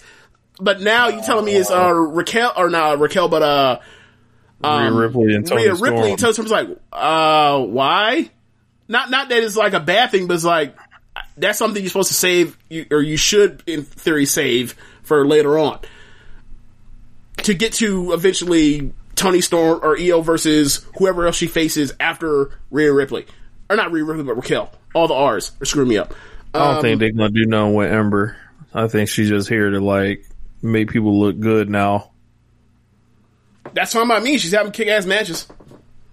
But if you're going to do that, put her in the ring with Toni so that you can give Toni the rub. Isn't that the point? If she's in here to lose to people, put her in the ring with someone you want to win, right? Yeah. Boy, that Rhea Ripley. Boy. Yeah. So, then we end up getting Tommaso Ciampa versus Cameron Grimes. Good match. Didn't go as long as it could have, but, basically, they are wrestling and Ciampa's like just all over him, and eventually, it turns to a strike battle, and Grimes ends up getting Ciampa's leg. He has to sell it. Strike battle ensues. Ciampa's not doing that well. Up until he catches Grimes coming off the top rope or the middle rope with one of his big knees. And then he ends up throwing him into the ropes, out to the apron, and then hit him with his DDT and gets the win. While this is all happening, Thatcher is down at ringside in a run back of what Thatcher did with, or what Ciampa did to Thatcher a couple weeks ago. So ultimately, they go face to face. It's clear they're going to have another match somewhere down the line. Grimes, while Ciampa after the match is concerned with Thatcher, tries to get whose attention he tried to get. I'm blanking. Hold on, let me look at these notes. I was trying to do this off the top of my head without notes, but I'm gonna have to do it. Coming off the dome, make sure y'all are following us on Twitter. Make sure you guys are laying down donations. Y'all can subscribe to the YouTube channel. Check out the Fire Pro matches I've been doing commentary on. They've been pretty fun. I'm gonna keep trying to stall and kill time here. Okay, so here we go. There we go. They confront each other. Thatcher meaning Thatcher and Ciampa after Ciampa wins. Ciampa walks back up the ramp. Grimes grabs Thatcher, kind of like, "Hey man, like, what is all this nonsense going on in the middle of my match?" Thatcher beats his ass and treats him like a geek. So, like, bottom of the barrel heel, Cameron Grimes gets his ass whooped again on NXT. Poor Cameron Grimes. Don't ever show anyone in WWE that you can be funny. Never. You only show them you have comedic timing or comedic chops after you've gone up the card. Then you show it. You gotta be dead ass serious, and then you show them the funny. So then we end up getting the Xia Li and Boa stuff this week, and this stuff was actually great. I saw this. This shit looked like it was out of a training montage in a action movie or martial arts movie.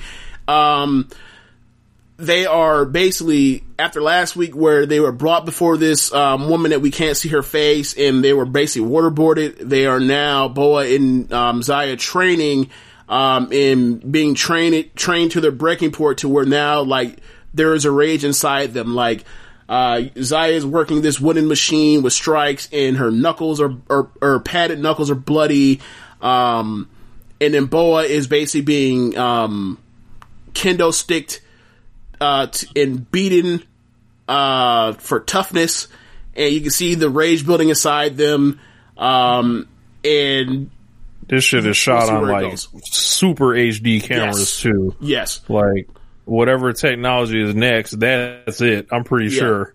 Yeah. So this is the first week where like it seemed where this was actually good, or let me not say good, like because last week was good, but this is the first time I was like, oh my god, this looks like they actually have some real path and direction with this, as opposed to like they're just doing whatever, like triad, mystical triad, crouching tiger, hidden dragon shit. And I was like, oh god, please don't do no racist shit. I'm just watching this whole thing like, please don't do no racist shit. And like, this was good. This was so well done. I'm like, I'm willing to give this a chance. So we'll see where this goes from now. Like, if they fuck this up, it was like, how do you have this such a great idea for this segment, but like, whatever happens after this, you screwed this up. But this was good for this week. All I know is if they out here getting hit with these sticks and getting whooped on and bleeding, like, they better not be losing no fucking DDT. Like, when they get back, they better be like whooping monsters. ass. They better be, look, Xia Li better be beating Casey Ganzaro and Lacey, and Caden Carter, like, within an inch of their lives. They just fight each other forever like young lions. Hey. I would say you gotta get it ready, but they ain't gonna never get put on like that. Never. Like, it's gonna be amazing when, like, Casey Catanzaro is the AEW Women's Champion in 2023. It's gonna be amazing. So, yeah, so then we end up getting, the Gargano family, their celebration of Johnny's third, North American title, run. They come out, they talk about, basically they're here to put over that now there is a family. And he said, we've always talked about the Johnny Gargano way, and this is the way. It points out Candice, him, Indy Hartwell, and Austin Theory. They're having Austin Theory play a dumbass, that's unfunny, and then like Indy like makes fun of him, and then like Johnny and Candice laugh at how stupid Austin Theory is. That's how it's running for now. I don't know if this is a long-term thing, but whatever. Basically, like, if you get in the way, I don't think he's actually said this, but basically, like, if you get in the way will get rid of you. Right? So, that's the gist of the promo. It was okay. Johnny made a point of saying, like, you know, they call me, Mr. Takeover. Well, because Candice is 2-0 in War Games, she is Miss Takeover.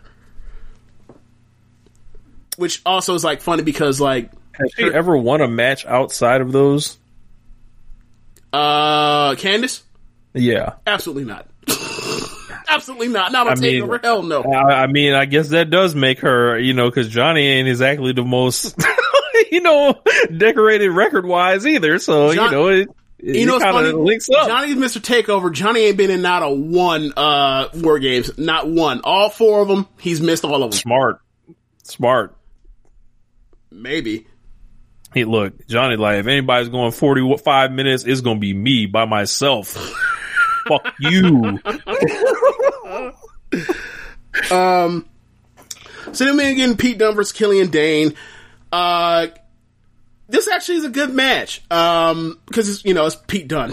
And Killian Dane always tries hard. Match is, you know, big guy versus technician. Eventually, at the end of it, they have it to where it looks like he's about to put away Dunne. Killian Dane's going to put away Dunne. Out come Oni and Lorcan for the distraction. Drake Maverick comes out as well.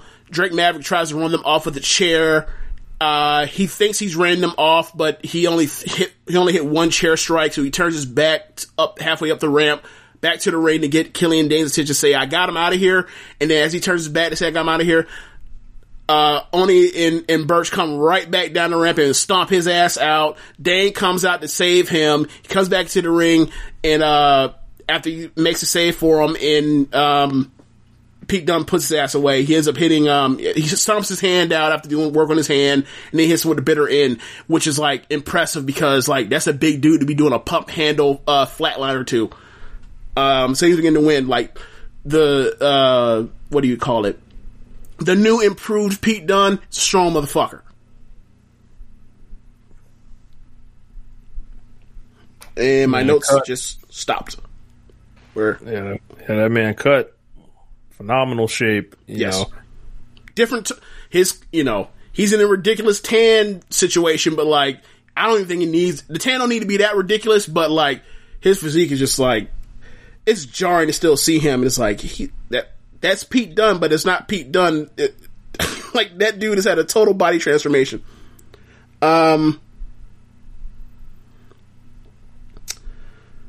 Okay, so I wonder how old Pete Dunne is now. Is he even 28? I feel that man been around forever, and then, like, he's just still here. Okay, so he's 27. He just turned 27 last month. Yeah, which means, like, Bates, like, 24 or some shit, right? That's ridiculous. Like, bro, how the fuck are you that good at wrestling at 24? Ago. Bro, how are you that good at wrestling at, like, 24? Because you start wrestling at 14. Good point. These niggas should be on top. It's not in WWE because they're too small, especially Bate. They'd be like, nah, you're way too small, dude. Trying to think, how tall do you think Bate is? He's got to be a smooth, like, 5'6". So you think he's Leo Rush's height? Yes. Okay. But, like, way more wide. Right. Yeah, that dude's jacked. That little dude's jacked. So, yeah. So, I missed this in my notes, but later on in the show, Priest comes out. I forgot what reason for, but Karrion Kross comes out and he murders him on the ramp. At the top of the ramp, he runs him into some of the effects or whatever else, and then he power bombs him onto a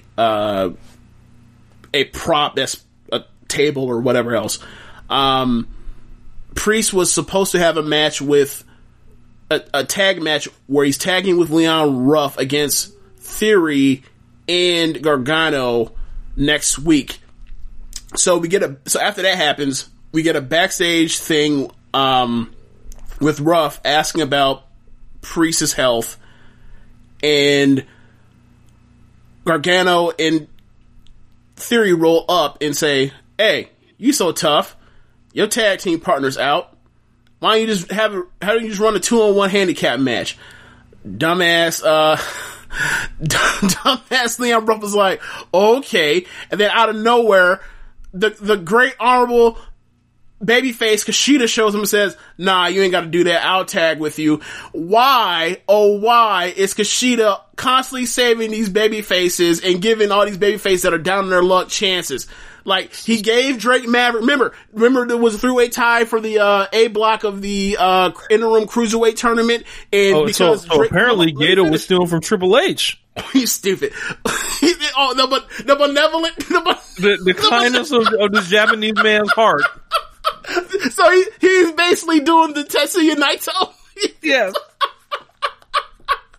That's funny. I can't believe I didn't think about that. Yes, the benevolent Japanese baby faces, when you are in a bind, will just bail you out of the goodness of their hearts. Like, that's interesting. But yeah, right, it's just like, I don't know if you've seen Cobra Kai, but the real Mr. Miyagi is dead, right? Okay. So there's some wisdom that needs to be had at a certain point, right? And then there's a random fisherman that is out there that they run into. I don't believe that the fisherman is Asian, but we know what that was supposed to be. Okay, gotcha. It was supposed to be. He is the figure of that. Okay, I get you. It was supposed to be Mr. Miyagi, giving some wisdom to solve a problem. Gotcha. Like, be there for you in times of need. Okay, so, so Kushida, says that he'll be the tag team partner. So next week it'll be Kushida and Leon Ruff versus Austin Theory and Gargano. I'm sure that Team Gargano will end up winning, but, just the idea of Gargano and Kushida in the ring together is like cool to me. So maybe they can run it at New Year's Evil. Please God. There are so many Gargano matches that are just left. Like, it was like a real match. Like, I want a Swerve takeover match. I want an O'Reilly takeover match. I want a Kushida takeover match. Like, there are so many guys for Gargano to still wrestle that is like, there's no excuse for this to happen with like him and Ciampa, and it feeling like stale in this way. Like, there are so many more matchups to actually get to. You just have to actually build up these other guys to stop being lazy. Yep. Yeah, so then we end up getting Raquel Gonzalez versus Ember Moon. And Raquel Gonzalez, well, let me start first. Where real credit needs to go to first foremost. Ember Moon is still fucking great. Ever since she's came back, she's been fucking great. I don't know who did her Achilles surgery, but kudos to them. Thank God for them. Hopefully this is the same person that did Kevin Durant's Achilles. And hopefully I hear Kevin Durant looked great tonight. Oh yeah? Yeah, in the preseason game. That's great news. That's great news. Like he had like 11 points in the first quarter or something like that. Him and Kyrie like giving it to the Wizards. That's great news. Oh man, please let Kevin Durant come back at the same percentage that Ember has returned with, because she's as great as she ever was. She is selling her ass off. She's bumping her ass off. She's incredible with strikes and spacing and timing and speed and accuracy. She is just putting on this top-notch performance around this green woman that, like, in the greenest works in a Goldbergian sort of sense, where like. So she was Ric Flair bumping around Lex Luger? I wouldn't say that. She was game. Like, it was a classic big man, little man, but with the addition of, like, Ember doing the modern indie stuff. So, it was all cool. There was a spot where, like, you know, it's a bunch of, I'm trying to hit her, you know, use speed, catch her in a weird angle, try to hit her with a rolling arm drag. Raquel just basically stops the momentum dead in the center, pull her back up to her feet, and then throw her off the ropes again, and then do more stuff, and then, you know, comes off the ropes, goes for Hurricane Rana, a spot, or a twirl, head scissor spot. I catch you again, and then I hit you with a slam, that sort of stuff, all throughout the match. So after all that stuff happens, Raquel's on top. She's beating the shit out of Ember. Ember ends up getting her outside the ring. And the apparatus that housed and brought up and down the War Games cage is still there. And while I'm watching it, I'm like, why is that still there?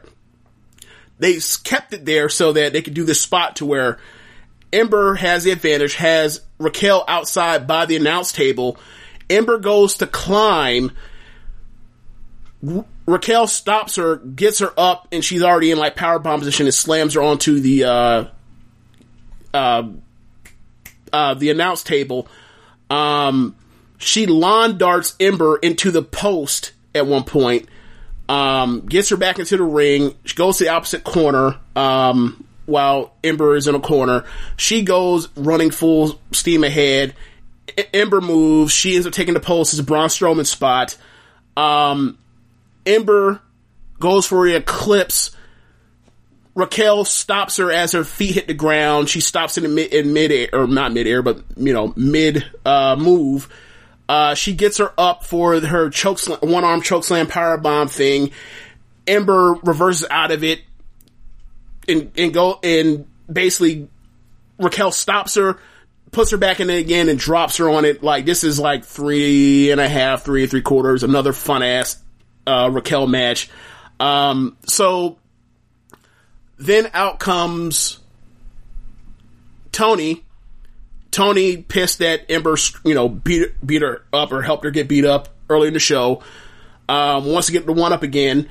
And then out comes, and, you know, they stomp out Ember a little bit. Then all of a sudden Raquel or not Raquel, all these damn R's. Rhea comes down. So then you get Rhea pulls Ember out the ring, climbs up into the ring, and wants to go face to face with Toni. Raquel grabs Toni, gets her out the way and out the ring, and then face to face again, Rhea and Raquel. It's not over. We are getting the second Hoss battle eventually, and I can't wait. And that's how they end NXT. So yeah, man. Basically everything they're doing, or most of the things they're doing to women is working, and eventually they'll figure out the men, hopefully. Yeah. But, I think from here we can get to Triple Mania. Yeah, man. Triple Mania. Gotta say, I watched the whole show up and down. This was one of the better shows. Very fun show. One of the better shows of the year. Now, you have watched how many Triple Manias now? 3 or 2? At least 3. Is this okay? Where does this rank on your experience viewing Triple Mania? This is the best one. Okay. I think this is the best, even with no crowd there. I think they did a great job with the commentary with Hugo Savinovich, just like dipping inside of English a little bit, but predominantly speaking Spanish, but giving us just enough to where we're not like totally in the dark, but always bringing the incitement. The arena was set up like wonderfully, and that AAA mat is hard as hell. So it's like, it just worked in a way that sometimes empty arena wrestling tends not to. But, there were 4 matches on the show, which I would recommend would be the first 2 matches and the last 2 matches. The highlight, of course, being, the match with Kenny Omega and Laredo Kid.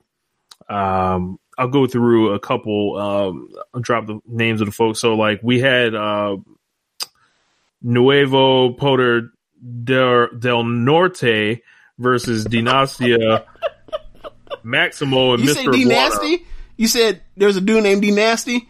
Dynastia. D-Nasty. Yeah, pretty much. Yeah. And Mr. Iguana, who is a Zydeco. Okay. Very fun match. Super opener. I would probably give the opener 4 stars. Lots of like huge spot fest, flips, everything. Like highly recommended. Then there was a world tag team title match, AAA world title belts, Lucha Brothers against Los Mercenarios, which is Texano and Rey Escorpion. I watched a Pentagon and El Texano match a couple weeks ago. Texano's a unmasked heel, and he had Pentagon being the babyface. It was pretty funny. And also Los Jinetes del Air, which is Mr. C's Jr. and Octagon Jr. And this was a 3-way match. And Pentagon, basically Texano rolled up on Pentagon fairly early in the match with a barbed wire baseball bat and bash him in the fucking knee, and they carry Pentagon off throughout the whole match. So Phoenix is by himself, like essentially. And Phoenix showed up in a denim jacket in his entrance. It was pretty funny. But yeah, this was another awesome match. Lots of physicality, flips, and this one went about 14 minutes. Finish comes when Pentagon comes back, and then the doctor is like chasing behind him, like, come back here, like, don't do this. And then he gets in and he does a package pile driver and the stomp with Ray, and then they retain. There was a timed. Go ahead. Go ahead. Sorry. I was gonna say there's a up next. There's a. Hold on before you move to the next match. Yeah. If because I tried to sort all of this out after Josh asked a question and I got it wrong. Mrs. C's Jr. is Bandito's brother. Oh, okay. Yeah.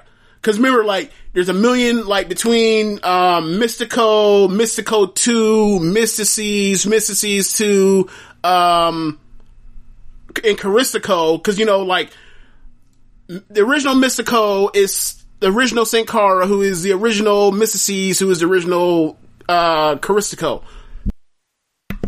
So I was mixing this stuff up. So, Mr. C's Jr. is Bandito's brother, and then Mystico 2 in Triple or not AAA, but in CMLL is Dragon Lee and Rush's brother. Gotcha. Yeah.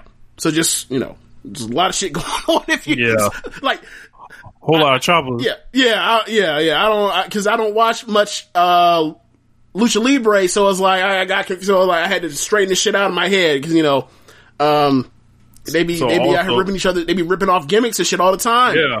Speaking of that, unfortunately, so they had a wonderful ceremony for La Parka, who died. Now, it's not the La Parka that was in WCW. It was the AAA La Parka, and he died earlier this year. And they inducted him into the AAA Hall of Fame. They had a choreographed like dance number with a guy, and it was like a knockoff of Thriller or whatever. And it was like, it was fun. Let's just say that. Okay. And then they did all that and, did the ceremony with, Roldan, I believe, who's the, owner of AAA. Okay. They also had bands and rap battles. They had rap battles in between the matches, but they were in Spanish, so you couldn't understand what they were saying, but you could clearly feel the energy. There was one part where Psycho Clown was in there with them, which is hilarious. Psycho Clown out here rapping? He wasn't rapping. He was just there. Okay. He had a mic, but he wasn't rapping. Okay. Then they had a rock band. I believe it was called like Molotov, if I'm not mistaken, and they're like the biggest rock band in Mexico. And it was like just between the matches, there was a lot of time the show took, but there was a time battle royal for the Luchadoras. So Lady Shani beat Big Mommy. Let's see if I can nail these names. Chick Tormenta, Fabi Apache, who I'm a fan of. I've seen her a couple times. Yeah, the Apache sisters are all good. Hades, Lady Marvia, La Hydra, and Mamba and Pimpinella was in this match. So Pimpinella is also Exotico. There was also another, I believe Mamba they had Exotico versus Exotico. It was a face-off in the Battle Royal. It was, I think the Battle Royal went a little long. At the beginning of the match, it was better than it was at the end, but it seemed like, for me, the hot feud that I'm interested in is Fabi Apache and La Hydra. Every time I've seen them fight each other, it's been on. So, have they had any of those fights outside? Yes, they were in a tag match, I believe. I watched the other day. It was La Hydra and I don't remember the young lady's name, but they were on opposite sides. Fabi Apache and La Hydra both had partners, and they were running it. So after that, we had a 6-man tag. There was a big walk and brawl. This was the Psycho Circus, Monster Clown, Murder Clown, and Psycho Clown. Monster Clown Murder Clown damn neared himself. And someone said if La Parka had trained in the WWE Performance Center, he would be dead. So, but La Parka actually caught him. LA Park, bigger than I've ever seen him. Bigger than like earlier, like last year? Yes. Wow. So it was Blue Demon. He reminds me of, even though it makes no sense why it reminds me of that. Do you remember like Gucci at his heaviest? Yes. When he was out here looking pregnant? Yes. That's like, I had that same thought that like when I saw La Parka last year, I was like, that man is eating well. Yeah. Well. Like, Psycho Circus, they defeated Blue Demon Jr., El Hijo de la, Little LA Park and Big LA Park, essentially. So this is a big walk and brawl. This wasn't really too good. Then we had a tag match. This was the Marvel match, and this was, Terra Purpura, which is Brian Cage, Venenoid, which was Black Taurus, and they defeated Arcano, who was Leo Rush, and Leonda Americana, so Captain America, and he was Daga, so Captain America was Mexican, so I thought that was pretty fun. Arcana, or sorry, is it Arcana or Arachno, or whatever? Either way, Arcano. Either way, is Leo Rush playing Spider-Man or Miles Morales, either one. Cage was playing Thanos, right? Terra Purpura, whoever that is. I'm assuming that he's purple, so I'm assuming it's probably Thanos. And then what was Black the one? Taurus Black Taurus is who? I don't know. Is it basically Spanish for Venom? Venom, yes. Yeah, so he's Venom from Spider-Man. Yeah. He had the spider on him. Yeah. So Venom from Spider-Man. Yeah. So that was okay. I think they those are guys that don't normally wrestle in masks, and it seemed like Cage's gear was too small for him. So this was just, I would probably say it was like a 3-star match. I saw a couple spots in Leo Rush. It looks like a fish to water doing some lucha libre spot. But the match that we were here for definitely delivered. Triple A title match: Kenny Omega against the Laredo Kid. Kenny was seconded by Michael Nakazawa, and then Laredo Kid was seconded by El Hijo del Vikingo, and this was excellent. Yeah. Excellent. Yes. I was following on real time on Twitter. The timeline was going nuts. I actually bought a near fall submission attempt, the second one. Yep. And it was like, oh shit, like, is this man really like about to lose? Like, they did some brawling outside the ring that was pretty good. They did a big spot with the tire. Did you hear the story about the tires, James? No, but it did not look secure, and Vikingo was out of his mind jumping off the top of the lift, and then I don't know who's crazy. I don't know who's crazy. Yeah, Laredo Kid jumped off the tire that wasn't actually like attached for real, and then Vikingo jumped off the forklift on top, like the top of the forklift from a higher distance. So it's like, if there's any smallest mistake made, like someone's like splatting on concrete from like 15, 20 feet, or not 20 feet, but like 15 to 12 feet. It was insane.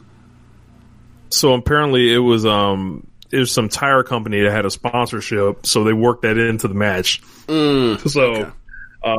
But yeah, this was like Kenny Omega in a completely different environment. It was incredible. He comes off like a total superstar.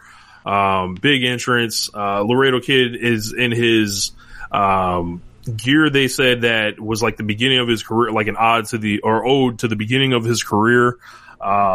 And it seemed like this was like the story I read into it, kind of like the story within the story is like Laredo Kid's a hired gun to have great matches, essentially. And boy, did they fucking do it. They did a lot of cool stuff. Michael Nakazawa didn't catch Kenny for shit on one of these dives. Yeah, I was saving it like,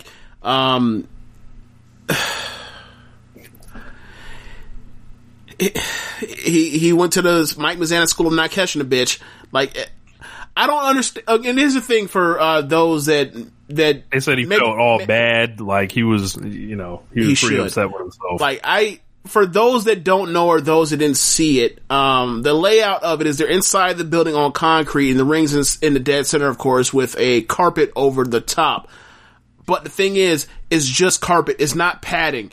So basically, when Kenny does a Terminator flip dive over the top ropes and Nakazawa doesn't catch him, he basically lands ass first on pure or next to pure concrete. And I was like, when it happened, this when I talked about earlier in the show, I was like, Jesus Christ, Michael, you have nothing else to do but to catch this fucking guy. And he lands right on his ass. I'm like, dude, like if Kenny keeps up at this rate, obviously you expect his friend to catch him, but apparently not. But if he keeps at this rate, he's going to be a fucking wreck eventually. Yeah.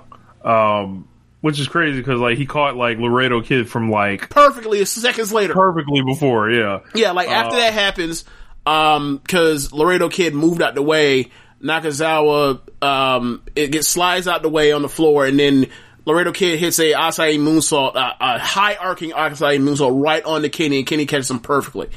Yeah. And it was like, damn, bro. I guess he's showing him how it's really done. Like, this is how you catch somebody from not fucking dying on landing on pure concrete or next to pure concrete. Laredo Kid, as I mentioned before, he, like, this match, it was lightning fast at times. Like, he was just doing shit like springboard RKO, off the top rope. They had a really cool reversal for the one-winged angel where he got basically put in one of them Yave submissions. He victory rolled through and then slapped on almost like a sit-out, or no, like the Tanahashi tap-out. Yeah. The TTO from Jay White thing. Like he rolls through, gets to his feet, slaps on the Texas Cloverleaf. It looks like he's about to hit like the Ripley Prism thing, and then he sits out on it and it turns to the TTO. Yeah. But this was fucking excellent. Like, and crazy V triggers, of course. Crazy V triggers, But like the V trigger started flowing, and then, Laredo Kid ended up getting like Kenny's leg and worked over the knee, and then slapping on the leg submissions, and like Kenny's movement was hampered by that point in time because he's selling the knee. Like, it's one of Kenny's best matches of the year. Like this is brilliant. I went 4 3/4. I was a coward. I'm at 4.5 to 4 3/4. I'm probably going to rewatch it, whatever else. But it's probably, that's why I give it like 4 3/4. Like, I like this more than any of Kenny's matches in AAA. So, like, I like it more. Same. I like that more than this match with Ray Phoenix, was that in last year? That was the middle of last year. Yeah. Like September, and then he wrestled Dragon Lee in December. I never saw the Dragon Lee match. I'm sure you can get your hands on it. If not, I may be able to find it. But yeah, this, another big title defense. He gets the win in this, like he's fucking, Laredo Kid's on the top rope, like, look like he's about to go for some type of moonsault or something. Nakazawa gets up, distracts him. Yep. Somehow. Kenny catches him, and then, like, pops him on his shoulders, and he's facing the outside of the ring, and gives him the... he's on the second rope with Laredo Kid on his shoulders in electric chair position, and he's inside the ring on those ropes, facing outside. The turnbuckle. Right. So then he basically falls back, and as he falls back, one wing angel off the second rope going backwards for the win. It was an incredible finish. Yes. It was like, oh my fucking God. Like, I was immediately on Twitter just like losing it. So, epic match. Someone put a meme out like, yeah, somebody gotta go get Laredo Kid. Like, they said, Triple H is gonna be trying to sign that man in the morning, like, essentially. I mean, I saw that joke and I thought to myself, like, if he was trying to get him, it's already happened before because he was been on AEW before. Like, he was on, was it Fight for the Fallen? Or was he on Fyter Fest? Yeah, he was on Fyter Fest in that triple threat match with the Young Bucks and the Lucha Bros and Vikingo and, yeah. So, I get the joke, but like, nah, you should use that joke last year. So, yeah, Kenny wins, tries to shake his hand. Oh, and Hugo's fucking fantastic on commentary. Oh, yes, he is. This whole match. He's going to get votes for best announcer. And then more people watch Lucha, he would be getting those anyway. So, like, Rich made the point that he should be stealing. I'm like, ain't nothing stolen. That man's great. If more American fans actually watch, like, the Japanese commentary on New Japan World, they would be like, Milano Collection AT and Liger and whoever the play-by-play guy, that's my favorite announced team in the world. I love watching Liger lose his fucking mind during G1.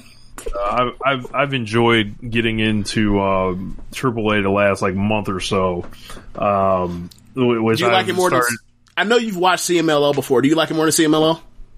I don't know who CMLL really has right now. So like, it's a case like where I just haven't watched as much CMLL lately, but I definitely like AAA because like it's a little more outlaw.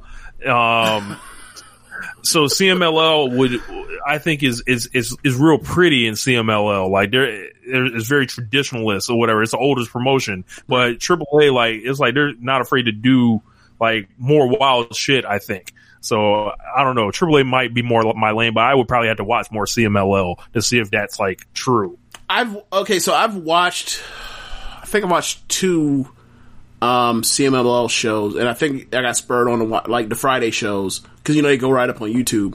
So I've watched them. I've enjoyed them, but it's never been like I need to go back to see like see the tapestry of the long form storytelling. Because I always get told that like Lucha Libre storytelling is like don't do that to yourself. Don't do that to your brain.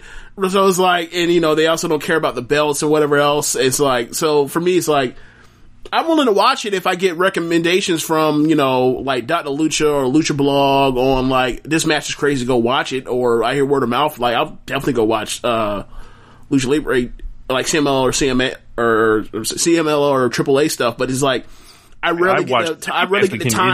I rarely get that kind of recommendation, or maybe I'm just not seeking it out from the right people. Because Dylan actually likes Lucha. So, and last year he was like, Lucha's really down. So it was like, how do you guys, like, I'm thinking to myself, like, thinking of all the, like, great Mexican wrestlers in this generation, and I can go at least 10 deep on it. And I'm like, how?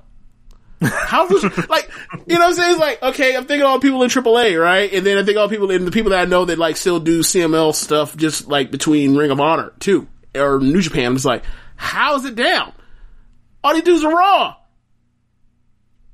Obviously, politics and whatever else and blah, blah, blah, blah, but still, it's like, that doesn't seem right that I can go 10 deep on Raw people, but, like, nah, it just ain't clicking. Well, I think last year they did have the death of Paco Alonso, which may have, like, done something to CMLL, but, there was a 2-minute promo after where Kenny called out El Hijo del Vikingo for his next title match.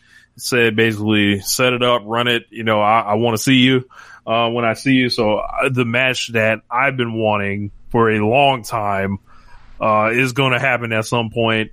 Can't fucking wait. Like, this man Vikingo showed up also after the tag team title match and did one of the craziest Hurricane Ranas I can ever think of seeing in my life. The only way I can describe it is somebody's on the second rope outside the ring, and then he's on the top rope balancing off of him, and then he jumps off and does like a 720 tornillo to where it attaches into a Hurricane Rana, and he Hurricane Ranas this dude off of that middle rope onto a group of like 2 or 3 people.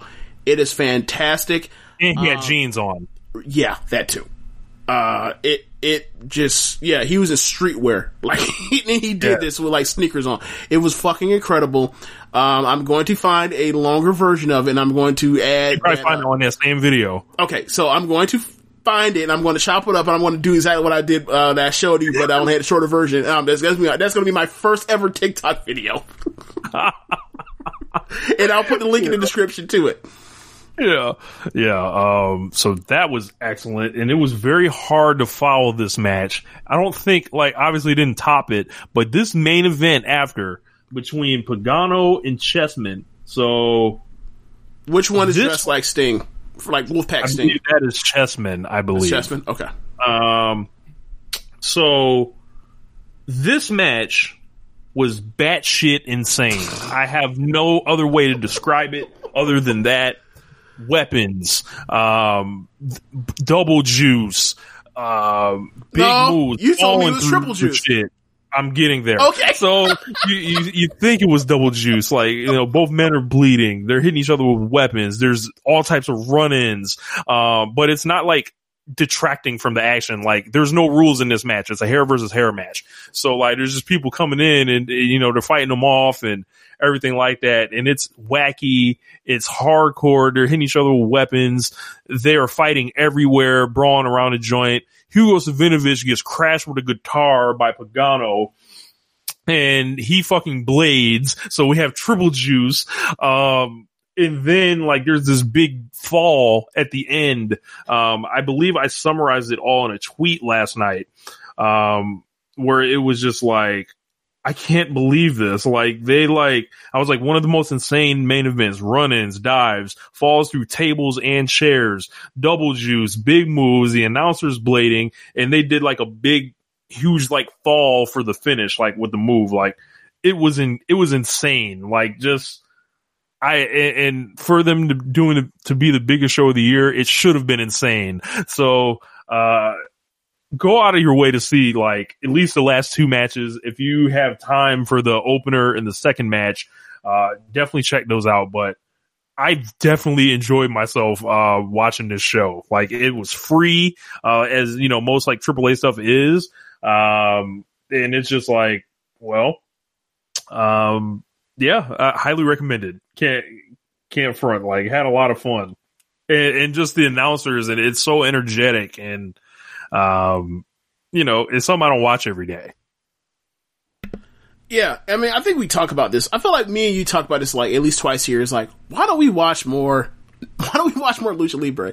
I feel like I think I'm going to just start watching more. Like, yeah, because I have been watching more. So like, right, trying to slowly get into it. I think it was mostly like, okay, you know, New York WrestleMania weekend, the Bandito and Ospreay match. We all, and you know, and then also, you know, and Bandito has that freaking incredible double. I don't even know what the hell you call it. What he did in G1 Supercard, where he has like two dudes and he basically does like moonsaulting Scott Hall like suplex. Yeah, or Scott Scott Steiner fall away slam thing where he's basically like he turns it into a moonsault. Like it's just incredible. But it's like you watch that guy, you see Cavanero in person, he's doing floor dives, you know, he's doing top rope the floor dives on concrete. He doesn't care. He's out of his mind.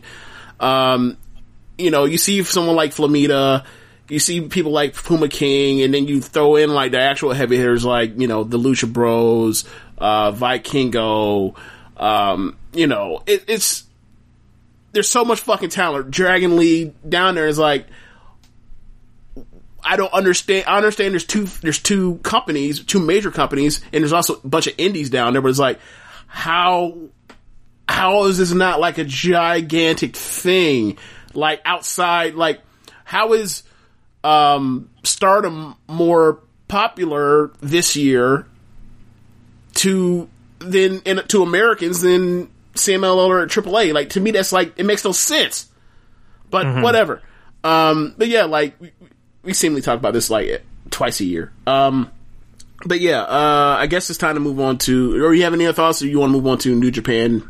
No, I would just say go out of your way to see the last two matches. If you have time, check out the first two. Okay. I'll get around to the three matches. Because I only saw the also 5 matches. Add that Mexico match of the year. You know, look, I wouldn't know, but you know, add that to Kenny. Wow. Anyway, you know, add that to the resume. Wow. So my dog making a late Flair Thez run. You know, trying to sneak in the back door. You know, all you boys. Yeah. I think he'll get votes. I think he has a shot at placing, but I don't think he'll win. Yeah, that's where I'm at on it. Yeah. So yeah. But if he fucking steals this, that'd be funny. I think he has a far better shot of winning in-ring performer of the year. With his resume, it might, you know, it's obviously either one is going to get held against because he was a tag guy for most of the year, but still, I think he has enough matches to place for most outstanding wrestler. Anyway, yeah, Best Super Juniors final and World Tag League final. I'll start with the first because I know you didn't watch the World Tag League, unless I'm mistaken. You didn't watch one. No, I did not. Finjuice versus Guerrillas of Destiny. Good match, probably like 3.5. The match starts early with Jado with no mask on, no long sleeve. He's just out there in like, you know, basically like a cut off shirt, like sleeves cut off and like open, like bare face. I was like, I don't know what's going on. I haven't seen his bare face in feels like years. So match starts. Juice runs off the ropes. Jado grabs the leg, ref sees it, throws his ass out. He's like, no, I'm not going nowhere. Ref gets the young boys, so Yota Tsuji, and I think, I don't know if it's Clark Connors or not. Can't remember.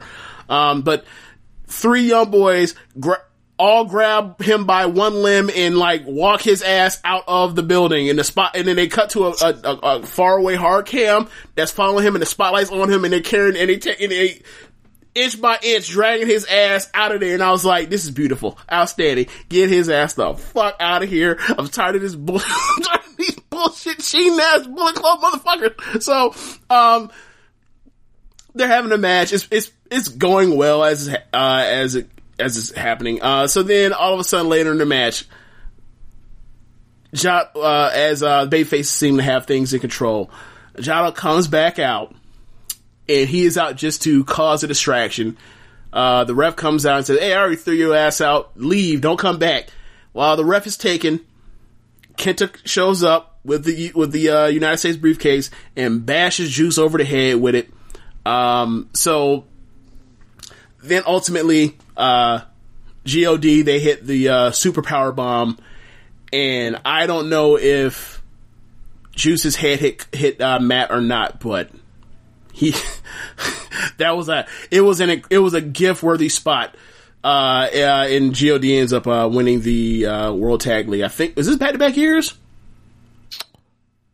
FinJuice won last year. This is the first time GOD's ever won. Okay, so they were the champions at the end of last year. That's what I'm thinking of. Okay. Yeah.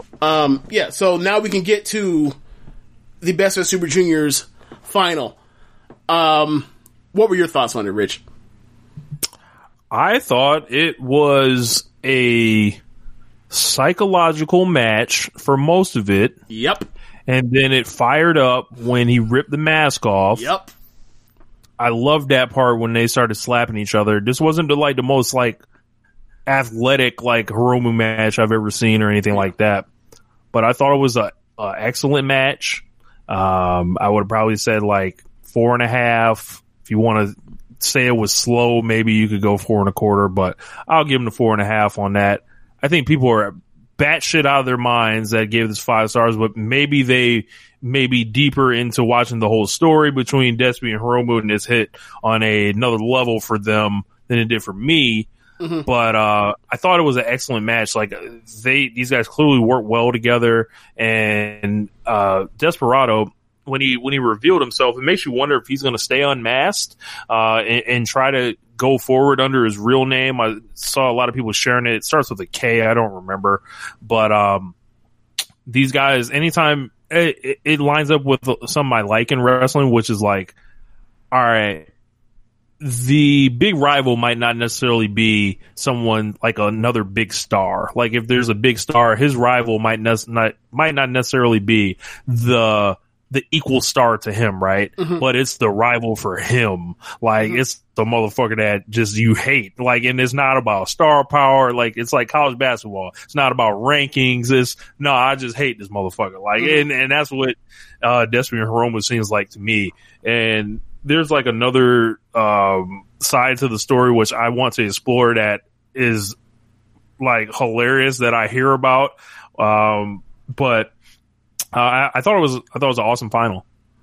Yeah, I'm with you. I heard people were going up for this match crazy, and then I'm watching it and I'm liking the match, and I thought to myself, this match is not nearly the level that people were claiming this thing to be as a 5-star match, some match of the year contender.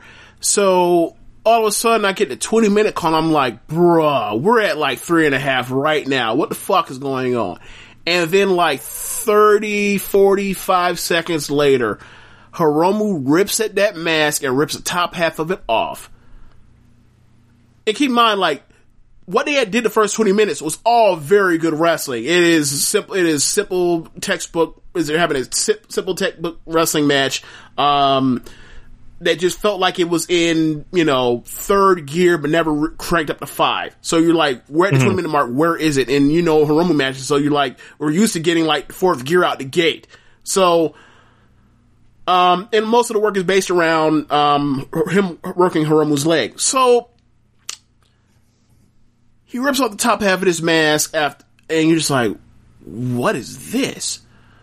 So then Desperado gets up, and he takes the bottom half of the mask off, and then they just fucking go at it with these huge chops, and it was like a mini series of what Hiromu had did earlier in the year with Dragon Lee or Rhea Lee back in February at New Beginnings in Osaka, and they start going at it. Earlier in the match, Desperado had took off the one of the turnbuckle pads, corner pads, and threw Hiromu into it.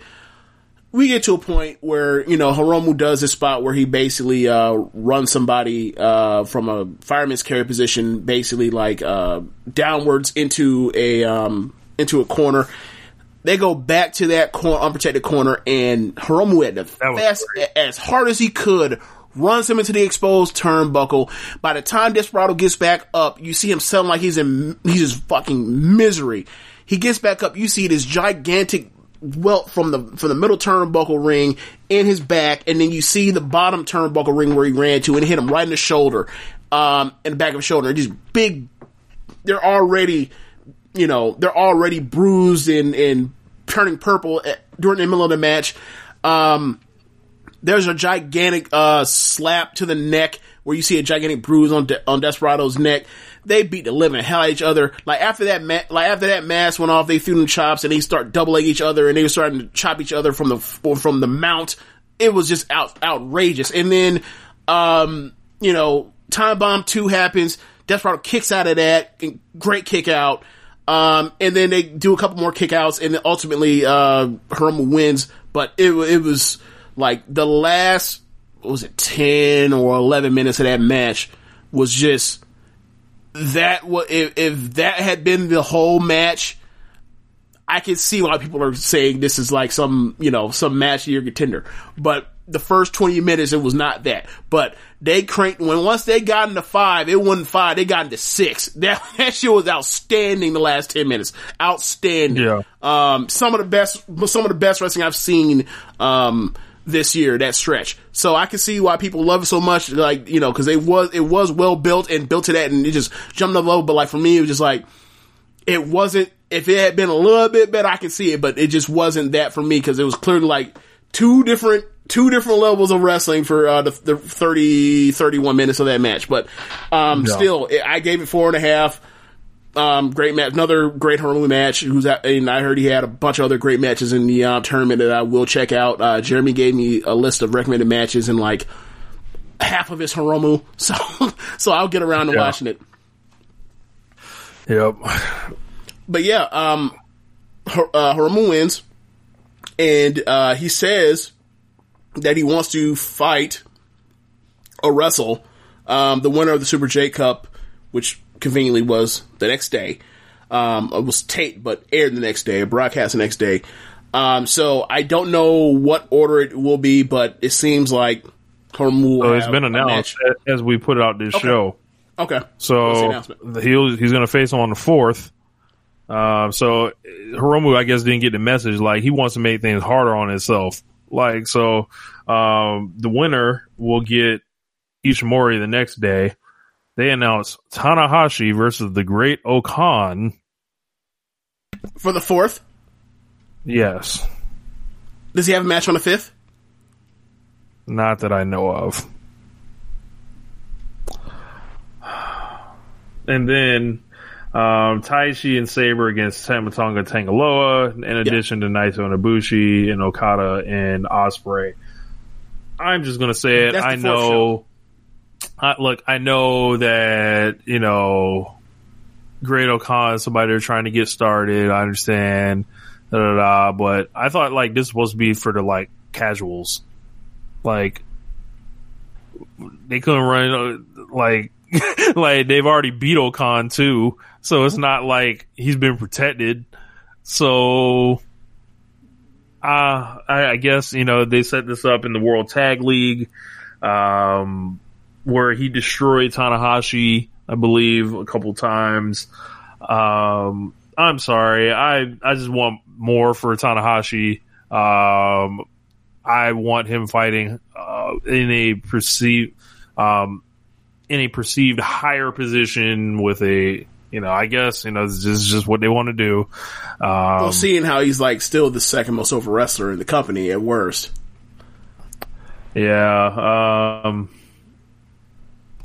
This is his young boy. I'm sure Keeping Strong Style is going to explain on Tuesday all the reasons that, we should be excited for this, but I'm sorry, I'm not, especially when I have a screenshot of Ishii and Tanahashi staring each other down, and Tomohiro Ishii's not booked, right now, as they've announced matches for the 4th and 5th. He'll probably be defending the Never 6-Man belt somewhere. Yeah, it's hard to fake excitement for Tanahashi wrestling the Great O-Khan. I'm sorry. Yeah, I'm with you. So you said that that the Okada Ospreay match is for the 4th. Yeah. So, and Ibushi versus Naito is the 4th as well. It is. What is Jay White doing on the 4th? Do we not wrestling? I'm sure he'll be in some multiple-person tag match. All right. Yeah, I think that's pretty much it for New Japan. Unless we're missing something. Oh, well, Super J-Cup. El Phantasmo won Super J-Cup 2nd year in a row via cheating, like how you won it last year. Kevin Kelly was furious every time when that man cheated Leo Rush in their match at the end. They announced Shingo and Cobb for the 5th. Okay. For the Never, right? For the Never, and there is something else. But go ahead. I'll look it up. Oh, Evil and Sonata. Yuck. Yeah. I don't care. It will never be over with me. Yeah. We saw it during New Japan Cup. We saw it in the final of the B block. Don't care. I like Sonata. Don't care. It's evil. Everything evil. Everything is evil. No, everything sucks. So, yeah. So, as far as Super J Cup goes, I only watched one match. It was Leo Rush match. I take it back. I tried to watch the first 5 minutes of ACH versus TJP. It was well wrestled, but it was boring, and I could not stop staring at TJP's fake Concords. Yikes. You know how Bret Hart's boots used to look like the Concords, kind of? Yeah. Okay, so imagine those, except they actually are like shaped like the Concords, and it's like into a preposterous way. Like, it even has like the patent leather back part on the heel. It's like you are clearly trying to make these like Jordans, but they're actually like boots, and they look like boots, and they're tall like boots. What are you doing, TJP? This is some of the most fraudulent shit I've ever seen. Like, you may as well have one of R. Kelly's mesh throwback jerseys. That's how fraudulent this is. You may as well have a one of those Yao Ming throwback jerseys he had in the Thorn video. This is how fraudulent those boots look. So whatever. But yeah. I got like 5. It's like a 9-minute long match. I got like 5 minutes. Like, yo, a Chicago Bulls football jersey. Yeah. R. Kelly did do that. Lots of fraudulent stuff. A lot of $7 bill ass jerseys where R. Kelly rocked back in his day, back in his prime. But yeah. So yeah, I got like, it's like a 9-minute match. I got like 5 minutes. So I was like, yo, this is well wrestled, but I'm bored. I was like, let me get to Leo Rush. Leo Rush came out in this incredible gear. It's black and red with yellow polka dots. And it just looks awesome. And him and El Phantasmo went out there for like 15 minutes. It was a very good match. Phantasmo is selling kind of like how the Young Bucks sold, like they were off for so long, so they're rusty, so they were botching spots on purpose. El Phantasmo was doing that. And then as he's botching stuff up, Leo Rush is laughing at him, and then El Phantasmo was like, when's the last time you worked? I haven't worked in months, or something like that, or whatever else. And then, at the end, like, Phantasmo did more cheating. Like, Leo Rush had him, dead to rights almost, and he goes for a 450 splash on top rope. Phantasmo gets his knees up. As he gets his knees up into Leo Rush's ribs, he then proceeds to kick Leo Rush with double kick him into the ref, into the corner. Leo Rush comes out the corner, thumb to the eye, punch to the dick, and then a roll up for the win. Were there any moonsault back rakes in this? There was a back rake spot, but the douchey thing that Phantasmo did in this match was he hits a soul butt to Leo Rush that puts Leo Rush down to his knees, and then he goes, sets him up like he's going to give him like a Tiger Driver or a power bomb or a pedigree, and his back is facing the hard cam, and then Phantasmo goes, right, hard, he says, my bad, hard cam. And then lets go, turns around, faces the camera, and then goes to do a move, but Leo Rush turns it into a cradle. But it was like, he's such an asshole that he's making hard cam jokes during his match. Like, he is one of the great shithead heels in wrestling. He really is. And, like, I understand Josh doesn't like him that much or has something about, there's something he does not like, but I'm sorry, like, when you do stuff like that, you do stuff like the moonsaulting back rake, I'm sorry, you can't tell me that dude ain't nice. He is. He just is. But yeah, I flash forward to it or whatever else, but like, yeah, Phantasmo ended up winning the tournament. So it'll be him versus Hiromu, which another match should be very good. That should be awesome. Yeah. Yeah, so the only thing left is Stardom. Well, hit the music.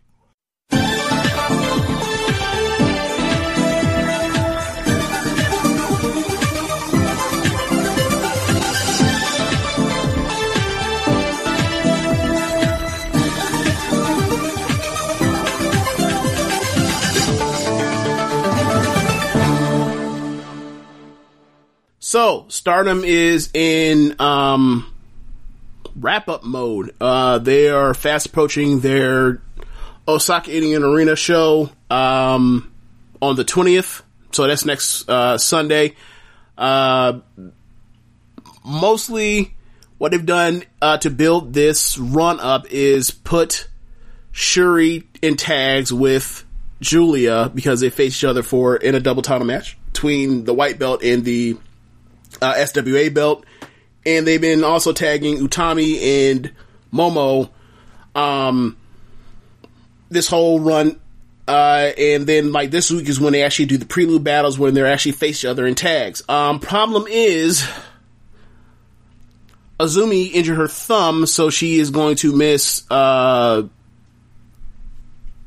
or she missed this show from today, and she also is going to miss the Korakuen Hall on the 16th, so I think that's like Thursday.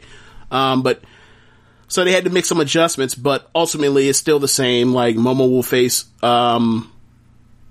Utami in a couple like triple threats or made up tags, but that's what they've done. And then in the third program has been Mayu and Starlight Kid with another member of Stars versus Tam's Cosmic Angels trio that's inside of Stars, and they are building this as if like it's going to lead to a resolution where they face each other on the Osaka show, and it will be the end of Tam and Stars, which is going to make me very sad because Tam and Mayu's friendship is one of my favorite things in wrestling. They love each other. They support each other. They're there for ups and downs and all of that. You can almost see them at times, and you also see this with Tam or with Mayu and Starlight Kid, where like their successes and their big wins or whatever else, like Mayu's just so over the moon and happy for them. But Tam is part of the top 4, and I guess it's time for her to get her own faction. But yeah. So, today, they had a show in Shinjuku Face. Have you seen, how many shows have you seen of that, in that venue? Any? I can't, it doesn't ring a bell. Like, okay. The setting with the name. Okay, so that's a place that, like, you see a lot of Joshi and a lot of, like, how do I say this? Like the stuff you see on the Nico, like that is where you see that venue used a lot. Like a smaller building. Yeah, it's the best way I can describe it is where was the Shimmer New York show, Shimmer 117? Was it in La Boom? Yes. It looks like a bigger version of La Boom.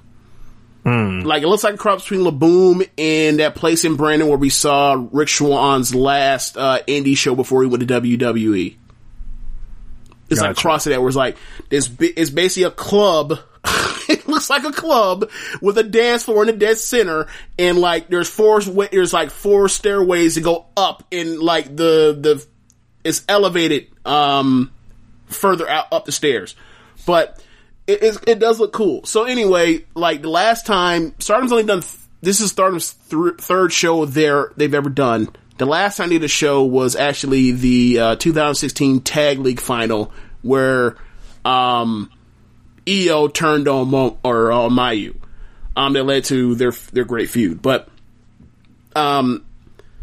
they brought it out like for this particular show before they went going to Korakuen Hall. Like on this card, you had what was originally set up to be a tag match between Donna Del Mondo, top 4. So it's going to be Shuri and Micah versus Julia and Himeka. And they were going to do a tag match between the top 4 of Queen's Quest in the main event, where it was going to be Azumi and Utami versus Momo and Saya, kind of where it's like, all right, there are 2 tag teams in Queen's Quest, and we're going to swap the tag partners for the prelude battle. But Azumi ended up getting hurt, so they ended up turning into a 3-way between Momo, Utami, and Big Saya. So, and then the third match on the card was going to be, second from the top, or third from the top was going to be Cosmic Angels versus Mayu, Starlight Kid, and Little Saya. And also, I think the second match was going to be a 4-way between Oedo Tai. So it was going to be Konami versus B versus Saki versus Natsuko. So like they were, for this match, or for this card that's not even a Korakuen Hall or whatever else, they were going to give you probably like 4 good ass matches. So that happened today to build up towards the Korakuen Hall card. The Korakuen Hall card has Cosmic Angels versus the Trios champions of Saki, Natsuko, and B. Cosmic Angels have not lost since they've been formed. Tam has lost 1 match, or she's been pinned or submitted in 1 match since the Grand Prix final. So I imagine that they're going to become the Trios champions and then take those to the Breakup of Stars match and put those titles on the line. Their storyline is working out like they're basically gearing towards a split with Stars, and they're kind of like trying to get Lasai to come with them. And Mayu's like, I see y'all trying to get Lasai to come with you. Like, it's bad enough that, like, you know, y'all may be leaving, but you keep Lasai ass where she is, you leave her alone. So, like, they're trying to, you know, they're basically, you know, pulling both Tam's on one side pulling an arm, Mayu's on the other side pulling the other arm. And, you know, so. They just need to fight or get drafted, one of the two. You know, all this, you know, passive aggressiveness. You know, we need some aggressiveness here. Well, we didn't have a draft this year because, you know what happened with the year. So many people left, or no longer with us. So, it was a draft, all right, but it was a shoot. Like we was drafting Julia into the promotion. You know, we was drafting Himeka into the promotion. Right. Everybody was getting inducted. Right. Like the influx of Donna Del Mondo, like. It just led to like you didn't really need a draft to freshen things up because it's like we have a fifth faction. We're going to downsize to a 4th faction, and we're pushing the shit out of Queen's Quest and Donna Del Mondo all year. So it's like we ain't got to worry about that. Like we're going to have Donna Del Mondo versus Queen's Quest be like the top thing of the year as far as the faction warfare. So we ain't got to worry about all that. But I think next year.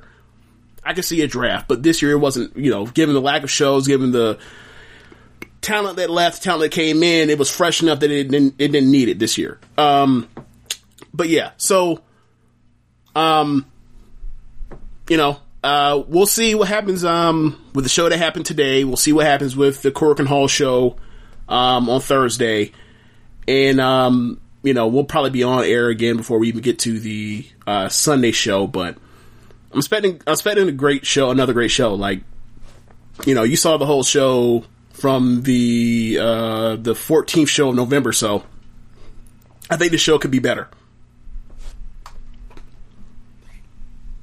Yeah, man. I'm still kind of sitting over here thinking about Tanahashi and the Great Okan. Tanahashi went from wrestling Chris Jericho or Kenny Omega to Chris Jericho Be a great old column. Hey, maybe look, maybe it'll be great. But Maybe when it's not, look, or if it's not, this is what I will say to you, right? So another news for more news for Stardom. Their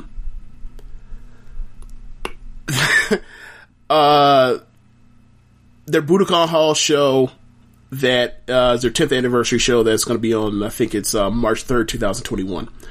Mm-hmm. There's going to be a battle royal in it, and in it will be Yuzuki Akawa. It'll be her first official wrestling match since she retired in 2013.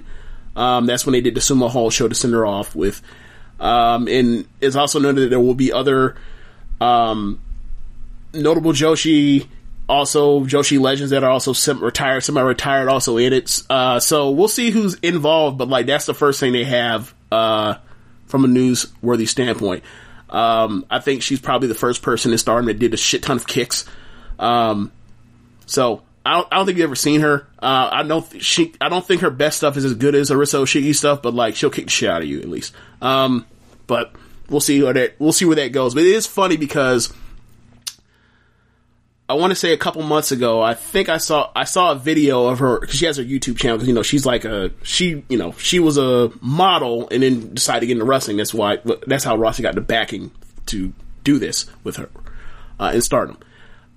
So she's now she's retired. She's kind of like has a lifestyle of similar to like the Bella Twins, whereas like I'm an influencer, right? So she showed up to the Seedling Gym with Nanai and Yoshiko.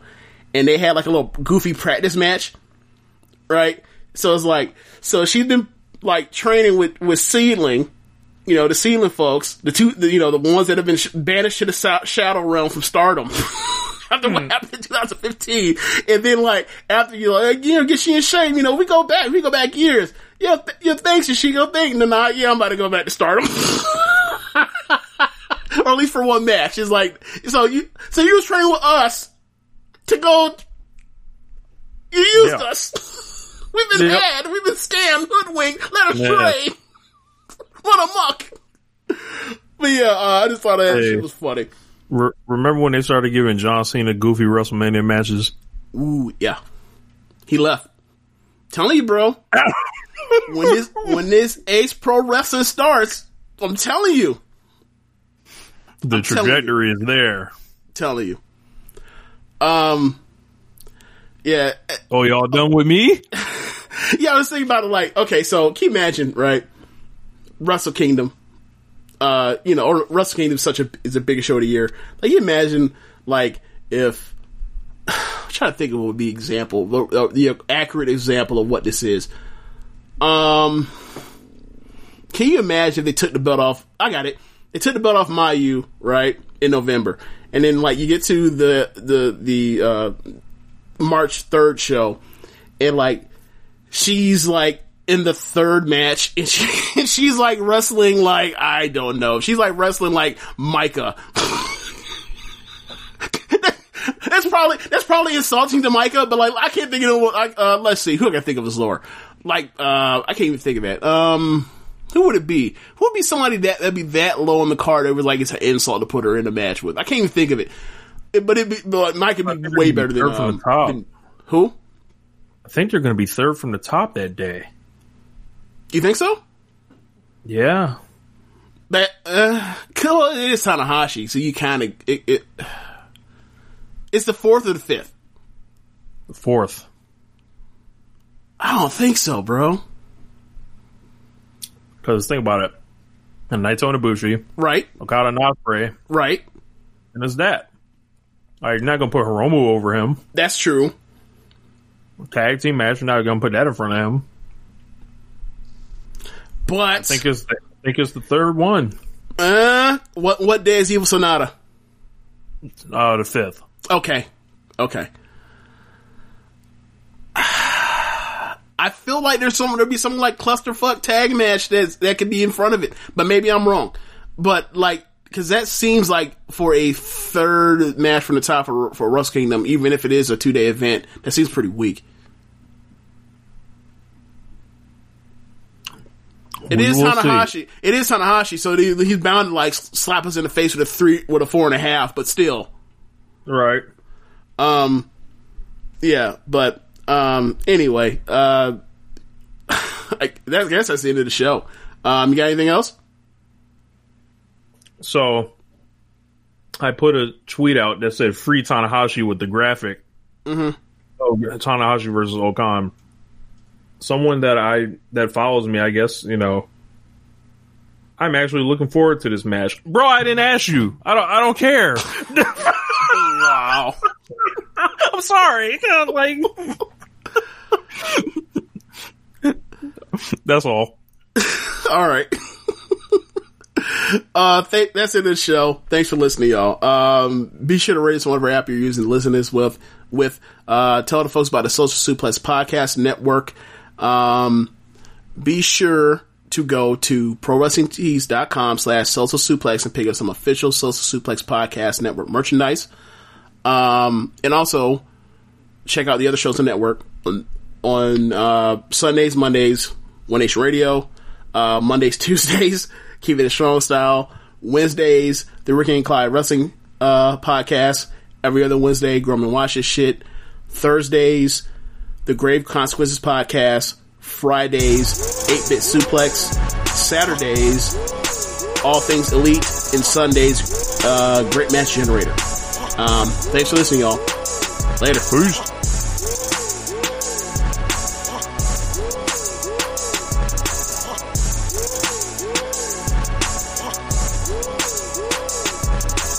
Cashback is not available on gas in New Jersey and Wisconsin. Hey, good morning. You're heading to the airport, right? Yep, thanks for checking. I like the car. How long have you been a rideshare driver? About 3 years now. I really enjoy it. Isn't it hard to make money these days with the price of gas being so high? Not for me. I use Upside, the free app that gives you cash back for every gallon of gas you buy. Wait a minute. Are you saying you actually get real money back when you get gas with the Upside app? Yep, I get real cash back every time I get gas. Does that actually add up to anything? I'll make around $200 to $300. Wow, that's serious extra cash. I'm downloading the Upside app now. Download the free Upside app now to earn real cash back every time you buy gas. Use promo code CAR for an extra 25 cents a gallon bonus on your first tank. You can cash out anytime right to your bank account, PayPal, or a gift card for Amazon and other brands. Just download the free Upside app and use promo code CAR for a 25 cents a gallon bonus on your first tank. That's code CAR.